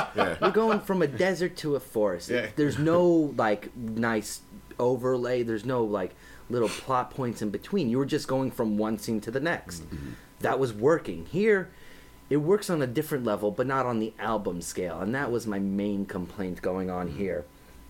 The other thing I did really like was a lot of the violin-oriented synths that were being overlaid throughout parts of the song. That was very intriguing by itself. There was a focus of strings more in this track, or finger quotes strings, because it's all electronic, but it sounded more like strings, more natural almost. It's definitely something we can overlook, and that perhaps we have to overlook, is that because we're so busy talking about, sections and, like the bass line of the melody, the two most obvious things, is like there's lots of little pieces of color that he throws in here. Despite just generally describing his work as thin instrumentation, there's lots of things that creep up on you, and then after a while you notice, like, oh, that's kind of cool. Oh, wait, that's been there for the last 2 minutes. How come I just noticed it? Yeah. It's when the transitions shift and the song itself shifts, some stuff comes more to the forefront as the song is transitioning. There was also the lack of the piano, I think, was another telling feature here. Without that statement piano that he likes to use so heavily. And it seems like it was supplanted by the guitar. Or even those the pops, those really poppy synth noises as well, was sort of like they were both doing the job of the piano, which was a character that is very missing from here. It seemed like that, I think that was really more the thing that was replaced. I agree with that. All right, so let's move on to track 8, Purgatory. This is another one. First of all, I have to make a direct correlation between the title Purgatory and the earlier title we had in track 6, Abyss. Only because you think Abyss, and I kind of think of Purgatory. Like, I think the nature of Purgatory is being in an abyss, being in a state where you essentially have no control, you have no life, you have nothing, but you're waiting to live, waiting to die, waiting to be saved, waiting not, Right. That's the concept behind it. And so I feel they're very, very intertwined. But I was very kind of iffy on the beginning of Abyss. In fact, it was one of my main gripes is the fact that I didn't really feel like I was in an abyss. I had innumerable, issues with his musical approach, to say nothing, the fact that I didn't really feel like I was put in any setting, maybe that's the abyss. No, I'm not gonna. That's cheap. That's a cheap shot. I'm gonna ignore the fact I said that. But in the case of Purgatory, I felt like it was a success. It was a little darker, as it should be. It's bleak. It's Purgatory. The descending bass here also was captured by a different instrument, or what sounds like a different instrument. It's probably still synth, but it sounded more like an upright bass in this case. So you captured a whole different, a timbre, a different approach to your gurgling bass line. It also, the piano's back, and this piano says sad. Lowercase sad. And I was explaining this off air when we were listening. When you see an author writing in his story and you see him actually put a capital for a commonly used word, you know that word has a lot of major meaning. It has something big going on. On the flip side, when there's just a word by itself or the beginning of a sentence and that word is not capitalized, it does a whole different thing. It de-emphasizes it, or in a lot of ways emphasizes it negatively. Not negative as in it's poorly done, but negatively as in it's even worse than what it might in fact mean. This was that lowercase sad. He knows his piano. That much is obvious. And here, it's so punctuated, it's so specific as he's pressing it. It can't say anything but that word over and over again. What I like about this track is that it's the first one that really conveys an emotion just through the sound by itself without setting building. Like, besides the fact that you feel like you're in purgatory, you feel very listless listening to this track, and it's conveying that kind of lack of control, that listlessness, just in the structure, the piano bits, how it sounds. But then when we make a transition, I think Chuck might have best described the narrative of this track when we get to a more action-packed part of the song. Right. You had said it was... Ving Rhames? Yeah, it was like, cause no, it's what it was. I was like, at first it felt like, in agreement with you, it was like weightless sadness. What we were talking about, what was it? But towards the end of the track, it was like, okay, fine. The main character is in the weightless sadness. Now we have the opportunity to go get him. So it's like the cool black dude in the movie, because the beat picked up like it was on some like funk, and I was like, oh, okay, cool. This is going on right now. It was upbeat, sounded like an R&B track, and I was like, okay, so the black dude, which is his boy, like probably like some Ving Rhames looking character, and was like, all right, I know how to go get him. Let's go get him right now. We're gonna make the plan, and everybody's like, what are we gonna do? So it was like, we're gonna go save this guy from purgatory. And all I could think is I would watch that movie with Ving Rhames saving some hapless white dude stuck in the purgatory. It was actually well done. I mean, first of all, you said in the wake of sadness. What happens here is in that like transition, what we get is it boils down to just like these gaseous sounds. You just hear like wisps for like just a couple seconds, and then all of a sudden we go full force into that section B with like these rolling drums, much more march-like. Heavy with the accents, sounding more like a real drum set, as you said. And you know what? That movie works for me. It works, especially considering the transition was well done in this instance. So yeah, it seems like he always does want to like end his tracks that way with a kind of like, well, let's fix this. Let's fix this, exactly. All right, so from there we go to track 9, Night. Ooh, yeah. We have another cyber noir kind of exposition right into this. Here, unlike a lot of the other tracks that we're doing layering, this build is very, very slow. It seems to take the entirety of the track to really hit the culmination. Though there's no crescendo, but it takes forever. It's much in the song to do all the things it's gonna do. Definitely, I think it's much steadier. It's more dire. I think it's defined by that sort of muffled, like metallic bass in this case. Which used to be colored, but all of a sudden now I found that the bass steps out of its role and starts dominating as the melody. But in a higher register, it actually has a very strange echo, at least as in how it's executed in this track. It has this strange, like, echoing, just like taps against itself, which I thought was really, really cool, especially since it was given the spotlight, and then it recesses and the melody trades off and returns to a higher register instrument, and I thought that was another really, really classy thing to do as a composer. So, yeah, this is almost like the expected track. I feel like a John Carpenter movie really couldn't end happy. It's actually kind of ironic that we just described every track as ending as if there's a chance and that we're gonna fix things, but really at the end of the album, it's more dire and more depressing than ever. Yeah. It's called Night. That's it. That's the end. Well, that is actually quite John Carpenter. Actually, there was Starman. I don't know if you guys ever seen Starman. Oh, yeah. Oh, sure. And he goes, yeah, that's not really how I would end a movie. If I had to redo it, it would probably just like reach into her chest and grab her heart and just kill her at the end. I mean, that's because you never end in a good note in a John Carpenter movie. No, it's never. Like, that's just that. So it's a kind of like standard Carpenter that it's kind of like, oh man. Oh man. Well, I remember you saying this was actually your favorite track. Right. Thing It in is the my beginning. favorite. It's the most Carpenter. That's what that was. It's very reminiscent of like basic Carpenter, and because John Carpenter hasn't really done a good movie in 20 years, it's nice to hear like new music, and it's actually just pure Carpenter, and I just enjoy it, and it's not something I've heard from the last 20 years, I think also you agreed with me that it kind of bookends the album, because both the first and the last track were very strong. Yes. They have similar sounds, similar themes, and it kind of wraps up the story, which, yes, essentially ends on a very dark note, because Carpenter movies very rarely end on a good note. And a darker note than how it started off. Yeah. If it harkens back to Vortex, it's still not nearly as fun as Vortex and it might have ends been. abruptly. It just like it just kind of fades like really quickly. right, Yeah. and it's like that last note. It's like that's a very Carpenter. Oh yeah. And then we're gonna get the final credit roll, and there's not gonna be any noise. Right. Nope. There you go. Just silence as you Silence. sit Maybe looking at like the a- credits. Maybe like waiting background Exactly. or something. maybe you think there's going to be a chance, kind of like the end of the thing, but not really. Yeah, I always assumed that what I took from it at the end of the thing was that one of them is going to kill the other. Yeah. I was nearly positive about that. Right. Well, but How can one be? But I was pretty positive. or maybe they kill each other. Yeah. Oh, they're both the thing. I think the thing would know the thing. Yeah, it's Maybe true, two because different things. that's right. It would be the things then. They were rivals the whole time. It would be thing one and thing two, technically, if you counted them. A Susian Carpenter mashup? That would be terrifying. Whoa. That would be. That's what nightmares are made of. That would be informative and terrifying. There's both going on right there. On that note, we go into our wrap-up. Why don't you get us started, Steve? The way this works for our guests, we just have a brief little monologue describing how we feel with the album, and it's on a 1 to 5 scale. All right.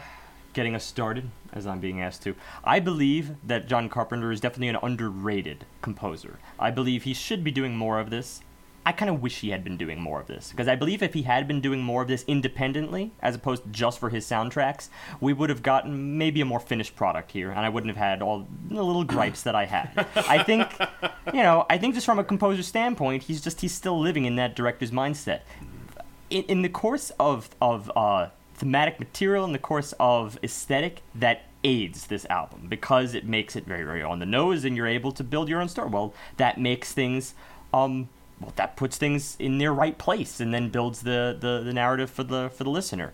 But, and this is something that I think is going to come up in our discussion after we finish, is that I think that some things are meant to be a little bit vaguer. I don't believe that the merit of a good work of a good musical work is how many visuals you can apply to it, but how many feelings you can evoke over the course of it. And I felt like in that it was a little bit weaker. I detected his old tricks, and they were great for nostalgia purposes, but I enjoyed best those moments where he stood out and he did something a little bit different, and when his skills as a composer shine through in those transitions. And they were few and far between. Still, I believe this is a great solo project, and perhaps the start of what I hope is more solo projects from him. I hope that if, as you said, we haven't gotten a good John Carpenter film in many years, well, Exactly. You know what? This is a pretty good retirement project. I mean, totally, it fulfills you in a way, and I'll still be following every release. So I'm really glad you brought this. To me, this is an average album. Even for composer, I believe it's an average album with some perks in it, and most of those perks are its ability to put you in that world and at least enchant you along the way. I think this is a 3.25, that is. Okay, for me, I feel like, I have a mixed relationship with John Carpenter. Like, I love his work, but his work also terrifies me a lot of the time. Like I said, The Thing was something that gave me nightmares for a long time. I wasn't able to watch it again until I was an adult. Like, an adult, like a few years ago, adult. Because I knew, I was pretty sure if I turned off the light, The Thing wasn't going to get me. No. But I still wasn't 100% sure. Yeah. I think that structurally, anything that lets my mind wander a bit, I really like. And not wander like I'm bored, but wander like create. As a avid gamer, D&D player, anything that I used to draw, I used to, and I creatively work within a music space, obviously. I really liked being able to, on a lot of the tracks, let my mind go to different places. I just found, like Chuck was saying, I was just continuing the John Carpenter timeline. I wasn't really creating my own narratives. Right. I was building narratives with either within a John Carpenter universe or a Castlevania universe or like very established universes. I think that speaks to what Steve's saying from a different angle. There wasn't enough originality for me to go, oh, this is something new. I don't know what to call this. Like, I kept equating it to stuff I've heard before because it had elements of those things. But that said, it was a lot of fun. I like it. I would definitely listen to it again, and I kind of now want to create some kind of narrative for it. Like, I want there to be a movie for I know. It's like Play-Doh. Here, make what of it what you will. Legos, come on, 21st century, man. And so for me, I'm going to rate it a little higher than Steve just because it let my imagination run wild, and that kind of giddy joy I always love getting. Like, my favorite thing is when I get into a new D&D campaign, I have my character and I'm just told the base narrative and go, okay, create. Why are you in this world? And then my mind runs wild. And this album really let me do that. So I think it's closer. It's not at a 4 because, again, he's still, like we said, hasn't done Evoking feelings is the more I think, important thing. Yeah. But he hasn't made a good movie in 20 years or so. And he sounds like he's playing on equipment from 20 years ago. And it's a style that hasn't really grown a ton since 20 years ago. So I think that still staying so far in the past like that, instead of working to your advantage all of the new things that are around you, hurts it just because he could probably do so much more if he featured a producer who maybe is used to more experimentation or partnered with somebody who did. So for me, it's a 3.75 because that emotional creativity it added to me brought me closer to a 4. Since I rate more emotionally, it really brought me there. 2 other albums we did which were in the same sort of ballpark as far as abstract storytelling we're getting here were The Migration, Scale the Summit, and Tomorrow's Harvest, Boards of Canada. Well, ones that we did back in the first year we were doing this podcast. 2 albums I really just love. In those cases, exactly what Steve and Matt said in many ways. They were more evocative emotionally and more interesting in my mind's eye. But in those cases, I also found some very clear, defined roles for those songs, the same way I found them here. My big hiccup is really, honestly, the something that I began to forgive and expect towards the end, which was those dramatic scene changes. That was the one thing that truly held back each piece from being solid for 6-7 minutes, as many of them were. That kind of like skipping nature, the dramatic scene wipe, is something that works on a visual scale because you're automatically, oh look, there's Han standing right there. New scene, new story. We're picking up from a different storyline. Here, while instruments remain the same throughout, like that piano that I love throughout, the identity of those instruments is not strong enough to create their own individual roles. I wasn't, oh, here's the guitar, now we're getting character beat. It wasn't that strong. It was more on a song-by-song basis. But that said, there were still all those great parts, and it was really just an enjoyable piece in the long haul. For that, I'm kind of split between these two, and I'm going with a 3.5. 3.5. All right. You both get 2 monologues, and you both get 2 ratings, although they will be averaged together in advance of the total average. I've done the math. It works in the album's favor. Oh, so we don't have to, like, pad it? No. Yeah, well, I have one column in our Excel spreadsheet for guests, so that's why. Right. No, I mean, I'm just, like, I guess I have, like, 7 soundtracks of John Carpenter on my phone right now. I mean, and they just put me in a mood when I'm like, feeling a certain way. I'll put them on, like I'm walking down, like Prince of Darkness. If it's starting to rain, I'll put Prince of Darkness on. If it's, it's getting a little like sun, I'll put The Fog on, or Big Trouble in Little China if I'm like, feeling like an energy mode. So, after so many years of listening to the same albums over and over and over again, here's a new John Carpenter thing, and I don't even have to relate it to any kind of movie. It's its own animal. And I mean, for that alone, it was just fantastic for me. I'm not saying for everybody. And I just love it because it sets the mood for me. I know you don't get emotionally invested. It's not an album you sit around your house and you put it on and be like, I'm going to sit around this John Carpenter album.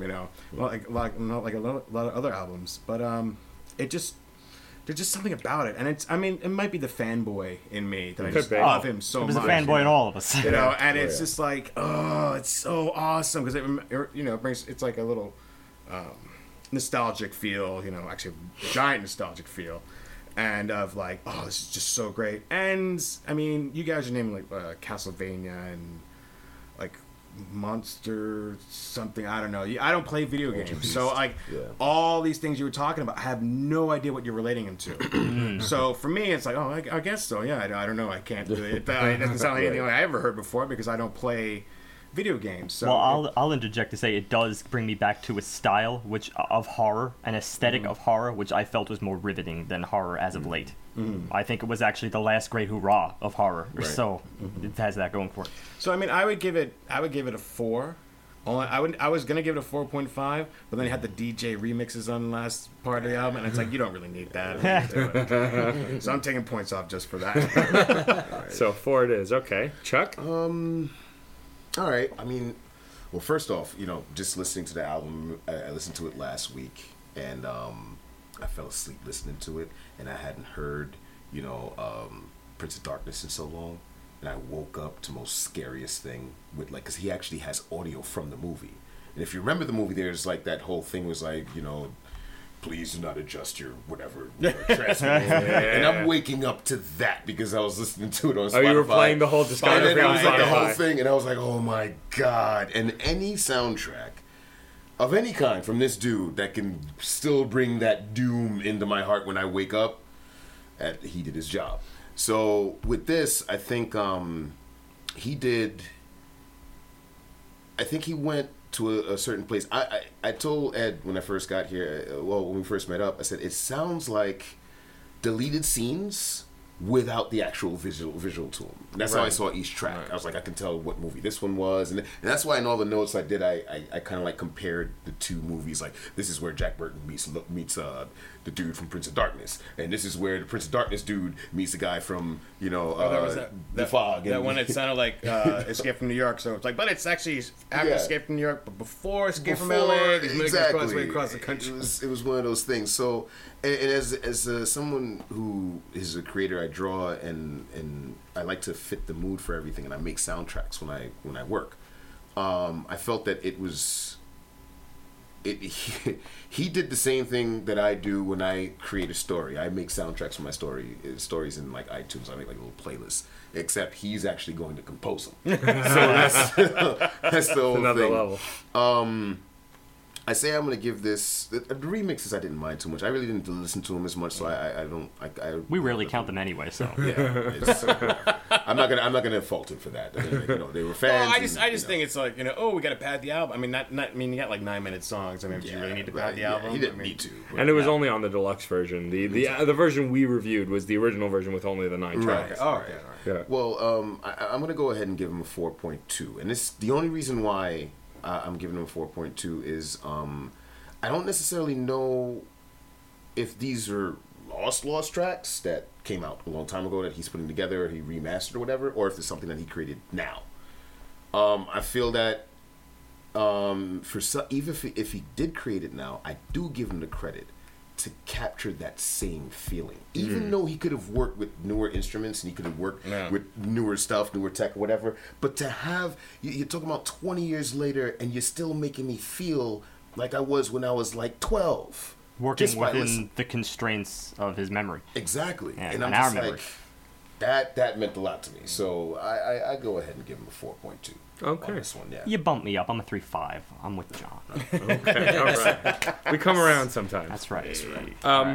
I want to take some time at the end of the show to just talk a little about something that actually you guys both mentioned when I first mentioned the idea of bringing you on. I'd actually first talked to Ed about it first, and Ed's like, oh yeah, but you should bring Chuck too. Let's do like a double up animation hour. And I was like, yeah, that's a great idea.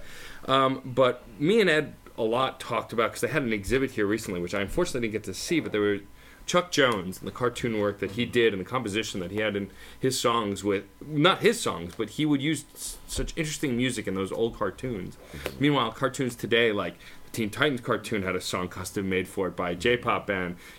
All of the stuff composed for the DC cartoons is all brand new works, either from Warner Brothers or somewhere else, from Tim Burton or whoever else. Danny Elfman. The interesting thing about those old cartoons is they would either repurpose classical music that existed or create new music that ripped off or just sounded like old or parodied old music.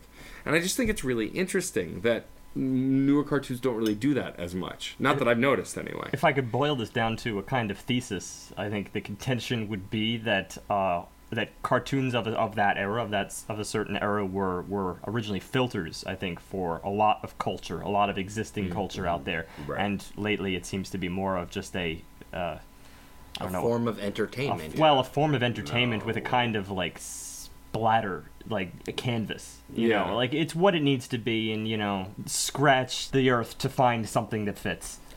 Well, I mean, a lot of the Looney Tunes and even like the Tom and Jerry's and some Tex Avery MGMs, they used the classical music because it was known a bit. I mean, people had classical music, but it would use it for the comedic value. Yeah. Which is because it's like, oh, that's familiar. Oh, and that's funny because it's like he's singing Figaro, but like he's like singing in like a high pitched voice because he had like the thing that was what did they use they used to drink it and they used to heads used to shrink. I can't remember what it was. Anyway, Well, so yeah. like it was like the random things would have like Bugs Bunny would be conducting the guy singing Figaro and even make him do stupid stuff or whatever, right? Lithium, that was it. Oh, Lithium, oh, yeah. oh, okay. That's right. That's right. That's right. And so, but then like the big, actually the wide, it was just easy. It was just parody for parody's sake. I mean, but then it would do Fantasia came out, right? And that was a major thing that Disney was going to have that as sort of like a traveling show around the country. And they were going to do it like once or twice, once every year or every other year, but take out an old segment, put in a new segment, just to bring classical music to the people, to expose, let them hear it for the first time or whatever. And then they kind of failed miserably. Yeah, well, Looney eventually it Tunes tanked. started making fun of Fantasia. I mean, Yeah. they do a corny concerto, which they may have. They do the blue. The Blue Danube? The Blue Danube and all that kind of stuff, right? And it just sort of parodied, and then just kind of went crazy. Right. Well, also, And- like, if I say to anyone at this table, think of a factory scene in a Looney Tunes cartoon, you hear the song playing in your head. Right. You absolutely hear the song, da da da da da da da da da, because the Rube that, Goldberg song. yeah, that kind Yeah, of thing. yeah. That's core. But it's Exactly. actually a Powerhouse by Raymond Scott, which is funny because he didn't get any credit for it. Carl Sterling got credit for it, who's the composer for the Looney Tunes. Yeah. And he ripped him off. A lot of that stuff. I mean, Like- we were talking about it earlier about like how every morning scene Have this, Oh, yeah, is morning everything's scene. They go morning, back to you Greek. know, yeah, and And forget about the implementation of In the Hall of the Mountain King. Well, and then there's some of the bigger, more interesting takes they take on these classical songs, which Ride of the Valkyries is one of my favorite cartoons of all time. Oh, It's kill one the of you mean kill the wabbit? What's Kill up the with Wabbit. that? Using Yeah, Ride yeah, of yeah. Valkyries. that episode had a lot of little unique factors, and the final nail in the coffin was the fact that Bugs Bunny lost. Yeah, it was one It of the was first such a- cartoons where he didn't win. It was a was one- tragedy. Yeah, it was. an It opera. actually. Yeah. Exactly, and that was one of the most interesting things I think Warner Brothers has ever done in their cartoon realm. It's such a unique idea, and it's the only idea I think that nowadays is really transcends from what the old school Looney Tunes was really doing, because you don't have a lot of the pop references in some of their music really translate to today. A lot of the classical music, well, kids aren't going to really be getting the joke, but if you know Bugs Bunny always beats Elmer Fudd, you know that the one time Elmer Fudd wins, it becomes a tragedy, not just for Bugs, but for Elmer. Stuff like that, I don't see today in cartoons. Well, if I could just, I mean, maybe amend the earlier statement, the earlier contention. I don't know, I was just kind of spouting a contention. I don't think it's all of our contention. It was my contention. But I think it's really less that, that modern cartoons are going in the direction of just sort of taking whatever they need. It's cartoons and really any form of art are always a product of their time, and they will draw on influences of what is popular at the time. Now, of course, these cartoons that we're talking about are from the 1950s. Still, it's history for them, most of these classical pieces, but it's still like fresh in the cultural mindset. It's the kind of thing that you would just go to because there's not the compendium of Creative Commons tracks that you can pull from, and classical is the go-to Creative Commons, pool essentially. But it's even less that. It's really more the implementation of the time, because of course you remember that most of these cartoons in their initial state were shorts in the beginning of films. So of course if you're going to be on the cinema, then what better place to bring forth like grand statements like an opera aria or like an old classical piece than something that is a little bit more broad by nature, as opposed to something like cartoons are so plentiful now that in general a lot of it is regurgitory. Well, if they're episodic, then they just have soundtracks and they just hire a guy and he does what he needs to, and maybe he'll pull from soundtracks as necessary. But all of a sudden, if you have an audience and you know that your audience is going to be of a cinema caliber, and they're paying good money not just to see your cartoon but to see the feature that follows, then it seems to me that you might intentionally choose something grander on a grander scale. Well, I also like that musically Looney Tunes would reflect on the times too. Like, think of one of my favorite Bugs Bunny cartoons is the one with the two gangsters, Muggsy and the big one. And at one point, like, I don't remember why Bugs is dressed like a girl, though Bugs was often dressed like a girl. And they put on a record player, and it's like a Charleston, and he's doing the Charleston and constantly kicking him. Yeah. And, like, it's reflecting on the fashion time, the musical style of the time, and then also making a joke at the same time. I would wager that was like the banana peel of the era, because it seemed like every movie, like Some Like It Hot, I don't know, dressing up as girls, I don't know. And Yeah, then it the was British just- had even more of a fascination with that, culminating in Bugs' Monty case, Python. he was just being transhuman. Like he was That's just being, it. yeah, that's what it That's was. what He it was. He was fooling everybody by, identifying himself as human. That's what But I think it also like a residual effect that happens from the classical music being in Looney Tunes, especially when I was growing up. Looney Tunes were on all the time. Tom and Yeah, Jerry were on all constantly. the time. Yeah. So it was like it made me actually interested in finding out more about classical music. Yeah. Which I don't think kids I sound so old. Kids I am old.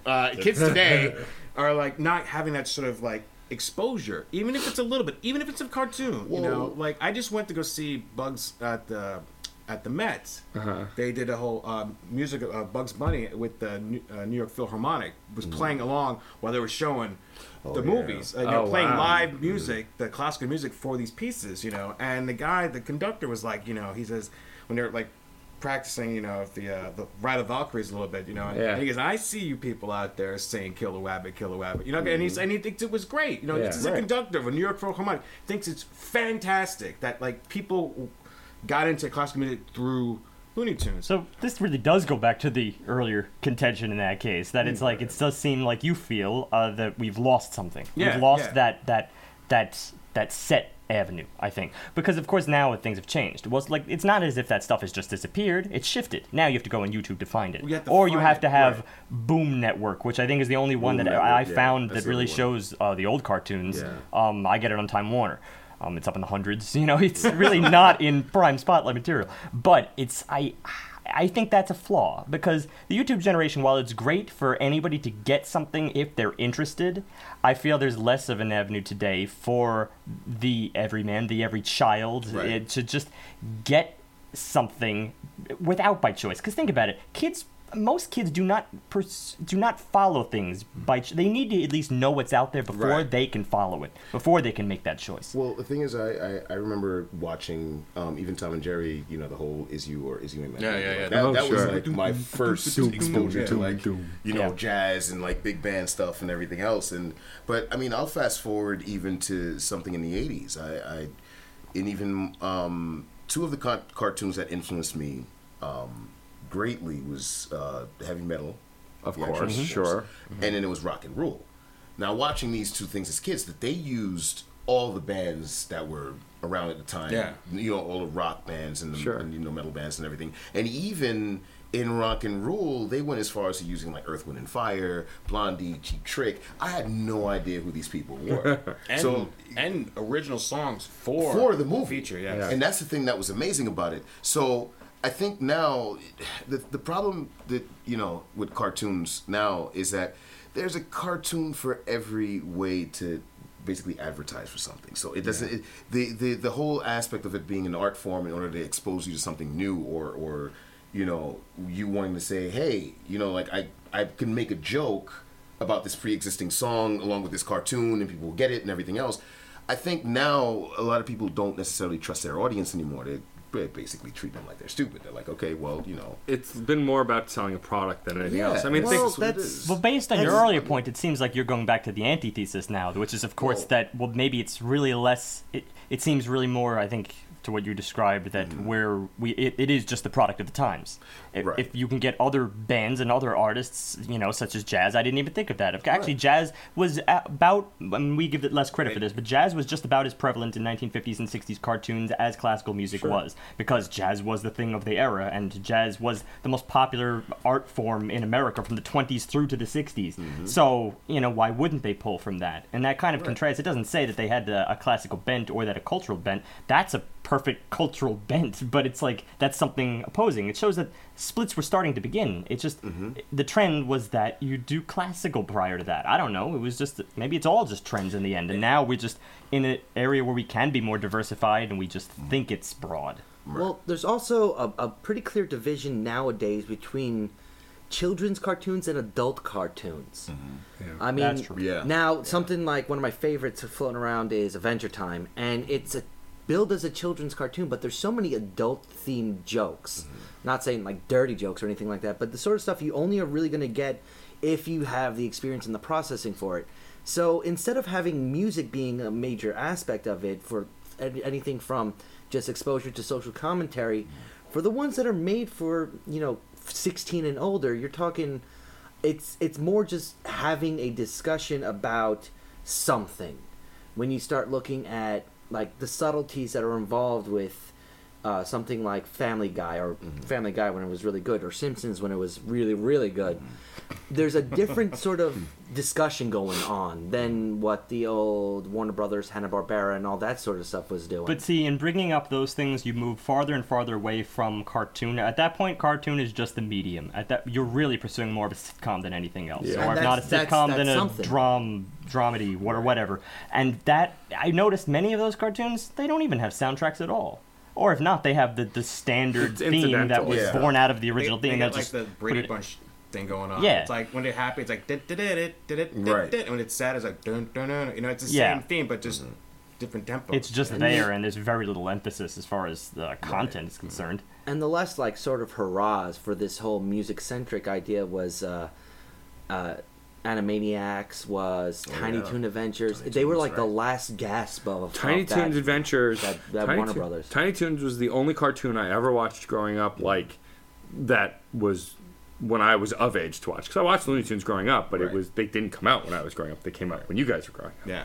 But Tiny Toons was my Looney Tunes because they had a whole episode that just revolved around popular music. You know, they had Sell Out by Real Big Fish on that episode. And they did also some older 80s, 70s. Like, they did a bunch of great songs. They did Respect. They did these great songs, made their own music videos using the cartoon characters, Right. but used the actual songs Right. I think as a whole. the thesis is holding less water. Yeah. Well, there's also one of my favorite from Animaniacs, United States, Canada, Mexico, Panama. which is an original composition by Rob Paulson, who was the voice of Yakko, and damn, I'm not going to remember his name, but it's an original cartoon composer who worked with all of those Steven Spielberg cartoons, and they actually tour that music sometimes, which is like, yeah, those shows, they made original music that was reminiscent of stuff that Looney Tunes was doing in the past, and it's just, I think it's a bummer that we're kind of without that in the cartoon world anymore. Well, I mean, I just Bring when it it all back. started was like classical music and how Looney Tunes was the sort of gateway drug to classical music. That's Right. what Okay, my whole yeah. big thing was. Yeah. Not that like newer cartoons didn't have good music. It's like It's mostly just, that it doesn't have that gateway. Yeah, that Looney it Tunes doesn't did. lead you in. It's like, oh, they have their own songs. They have this. They have that. It's like the older cartoons. Like, oh, we can find out if you like this song that they sung or they're parodying. We can find out more about this. You know, it's like But then it becomes more a question of a pro-classical bias. Like, that really becomes a thing. And don't get me wrong, I have that pro-classical bias. It no, seems but I mean, like you got it when too. We talked about jazz. I mean, Betty Yeah. Boop was all those. That was. I just wrote an article on this year. Betty Boop was Cab Calloway. Cab Yeah, Calloway yeah, was yeah. like that early 30s, Yeah. like cusp of the big and they band did and a swing. whole freaking cartoon with him doing Minnie the Moocher. Or something Minnie the like that. Moocher, Old yeah, Man on the yeah, Mountain, yeah. St. James Infirmary, Yeah, which was right. used in the Snow White cartoon. I love that whole style, and it was like one of the earliest, best fusions between like Max Fleischer's artistic style and Cab Calloway's musical style, and it just married. It was Right. it was essentially the precursor to the whole concept of a musician working with an artist, like the whole Burton Elfman thing, you Right. know, and the idea that they in tandem could form their own aesthetic that was unique, not to any one separate one, but them together. Right. But yeah, no, that's actually a great point. And for them, that was the aesthetic. So Right. that's an avenue. And in that case, actually, Cab Calloway, I think he composed one of those tracks, specifically "Old Man on the Mountain," because Minnie the Moocher was already released. Right. St. James Infirmary was already released, and they were applied. "Old Man on the Mountain," pretty sure that was written for the cartoon "Old Man on the Mountain," and it featured the whole 9 yards, from him dancing on stage Right. and then filming it and then doing rotoscope. Rotoscoping, Yeah, as characters. that's- Right. I think what we're really saying, guys, is old cartoons are amazing. That's right. Yeah, and they should be seen more. they should be seen. Yeah, hey, that's a better thesis. Warner Brothers Yeah, for was sure. was frankly amazing. I want to thank you both again for taking the time to come on the podcast. This is a blast. Two guys that I hang out with at one of my favorite bars all the time, but are also very smart and very talented. So they're already featured on our links page. If you go to websites that we feature, both Fermented Zen and Bounce are there. Please go check them out. Go all the way back to the beginning and read them forward. It's the best way to do it. Also, Chuck has a book out, right, for Bounce? Right now, I'm touring the con circuit. Actually, we did our last con in North Carolina this weekend, so it should be available soon for print on demand. Great. I'll definitely post it on the site when it's available, but you can get a digital download for it now. It's on my Facebook, so... Excellent. It's Awesome. there. And I hear that the day this episode comes out, as you're listening to this, there's a brand new Fermented Zen, so please go over. Finally. And I'm mad at myself, too. It's been so long. And, of course... Bounce prints every Monday, Wednesday and Friday. Wednesday is a one-panel short, and then Monday and Friday are full 4-panel comics or more, depending. Yeah. So definitely go check that out. Before I have you guys say our wrap-up and wrap this up, Steve has some words for us. There's no bump. Next week is our 3-year anniversary. We will do our 150th episode. There'll be more on that next week. Steve? Spam? Oh, yeah. Are we doing spam this week? Yeah, we're doing spam. Okay, it is spam. Well, yeah. I do want to thank Star F again. He recommended our album last week, and after listening to the episode of the album he recommended, he wrote us a thesis on why he loved it and his points on the album. I was gonna rate it. We have time constraints. So sorry, buddy. So maybe next week. But thank you for writing us, and Steve will respond to you because he's wordier than I am. Yes, I am.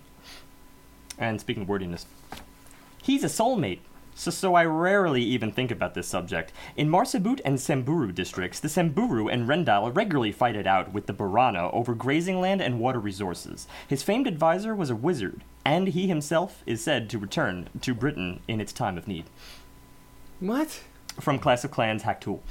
He's talking about King Arthur and the whole Camelot Avalon mythology that has sprung up. Yeah, thanks for contributing that to my article, Less of Progressive. It'll be very valuable. Yeah, in the early days of our website, we didn't get any fan mail, so we read spam mail. And so when we run out of fan mail, we go back to reading the spam mail. The emoji ones are particularly enticing.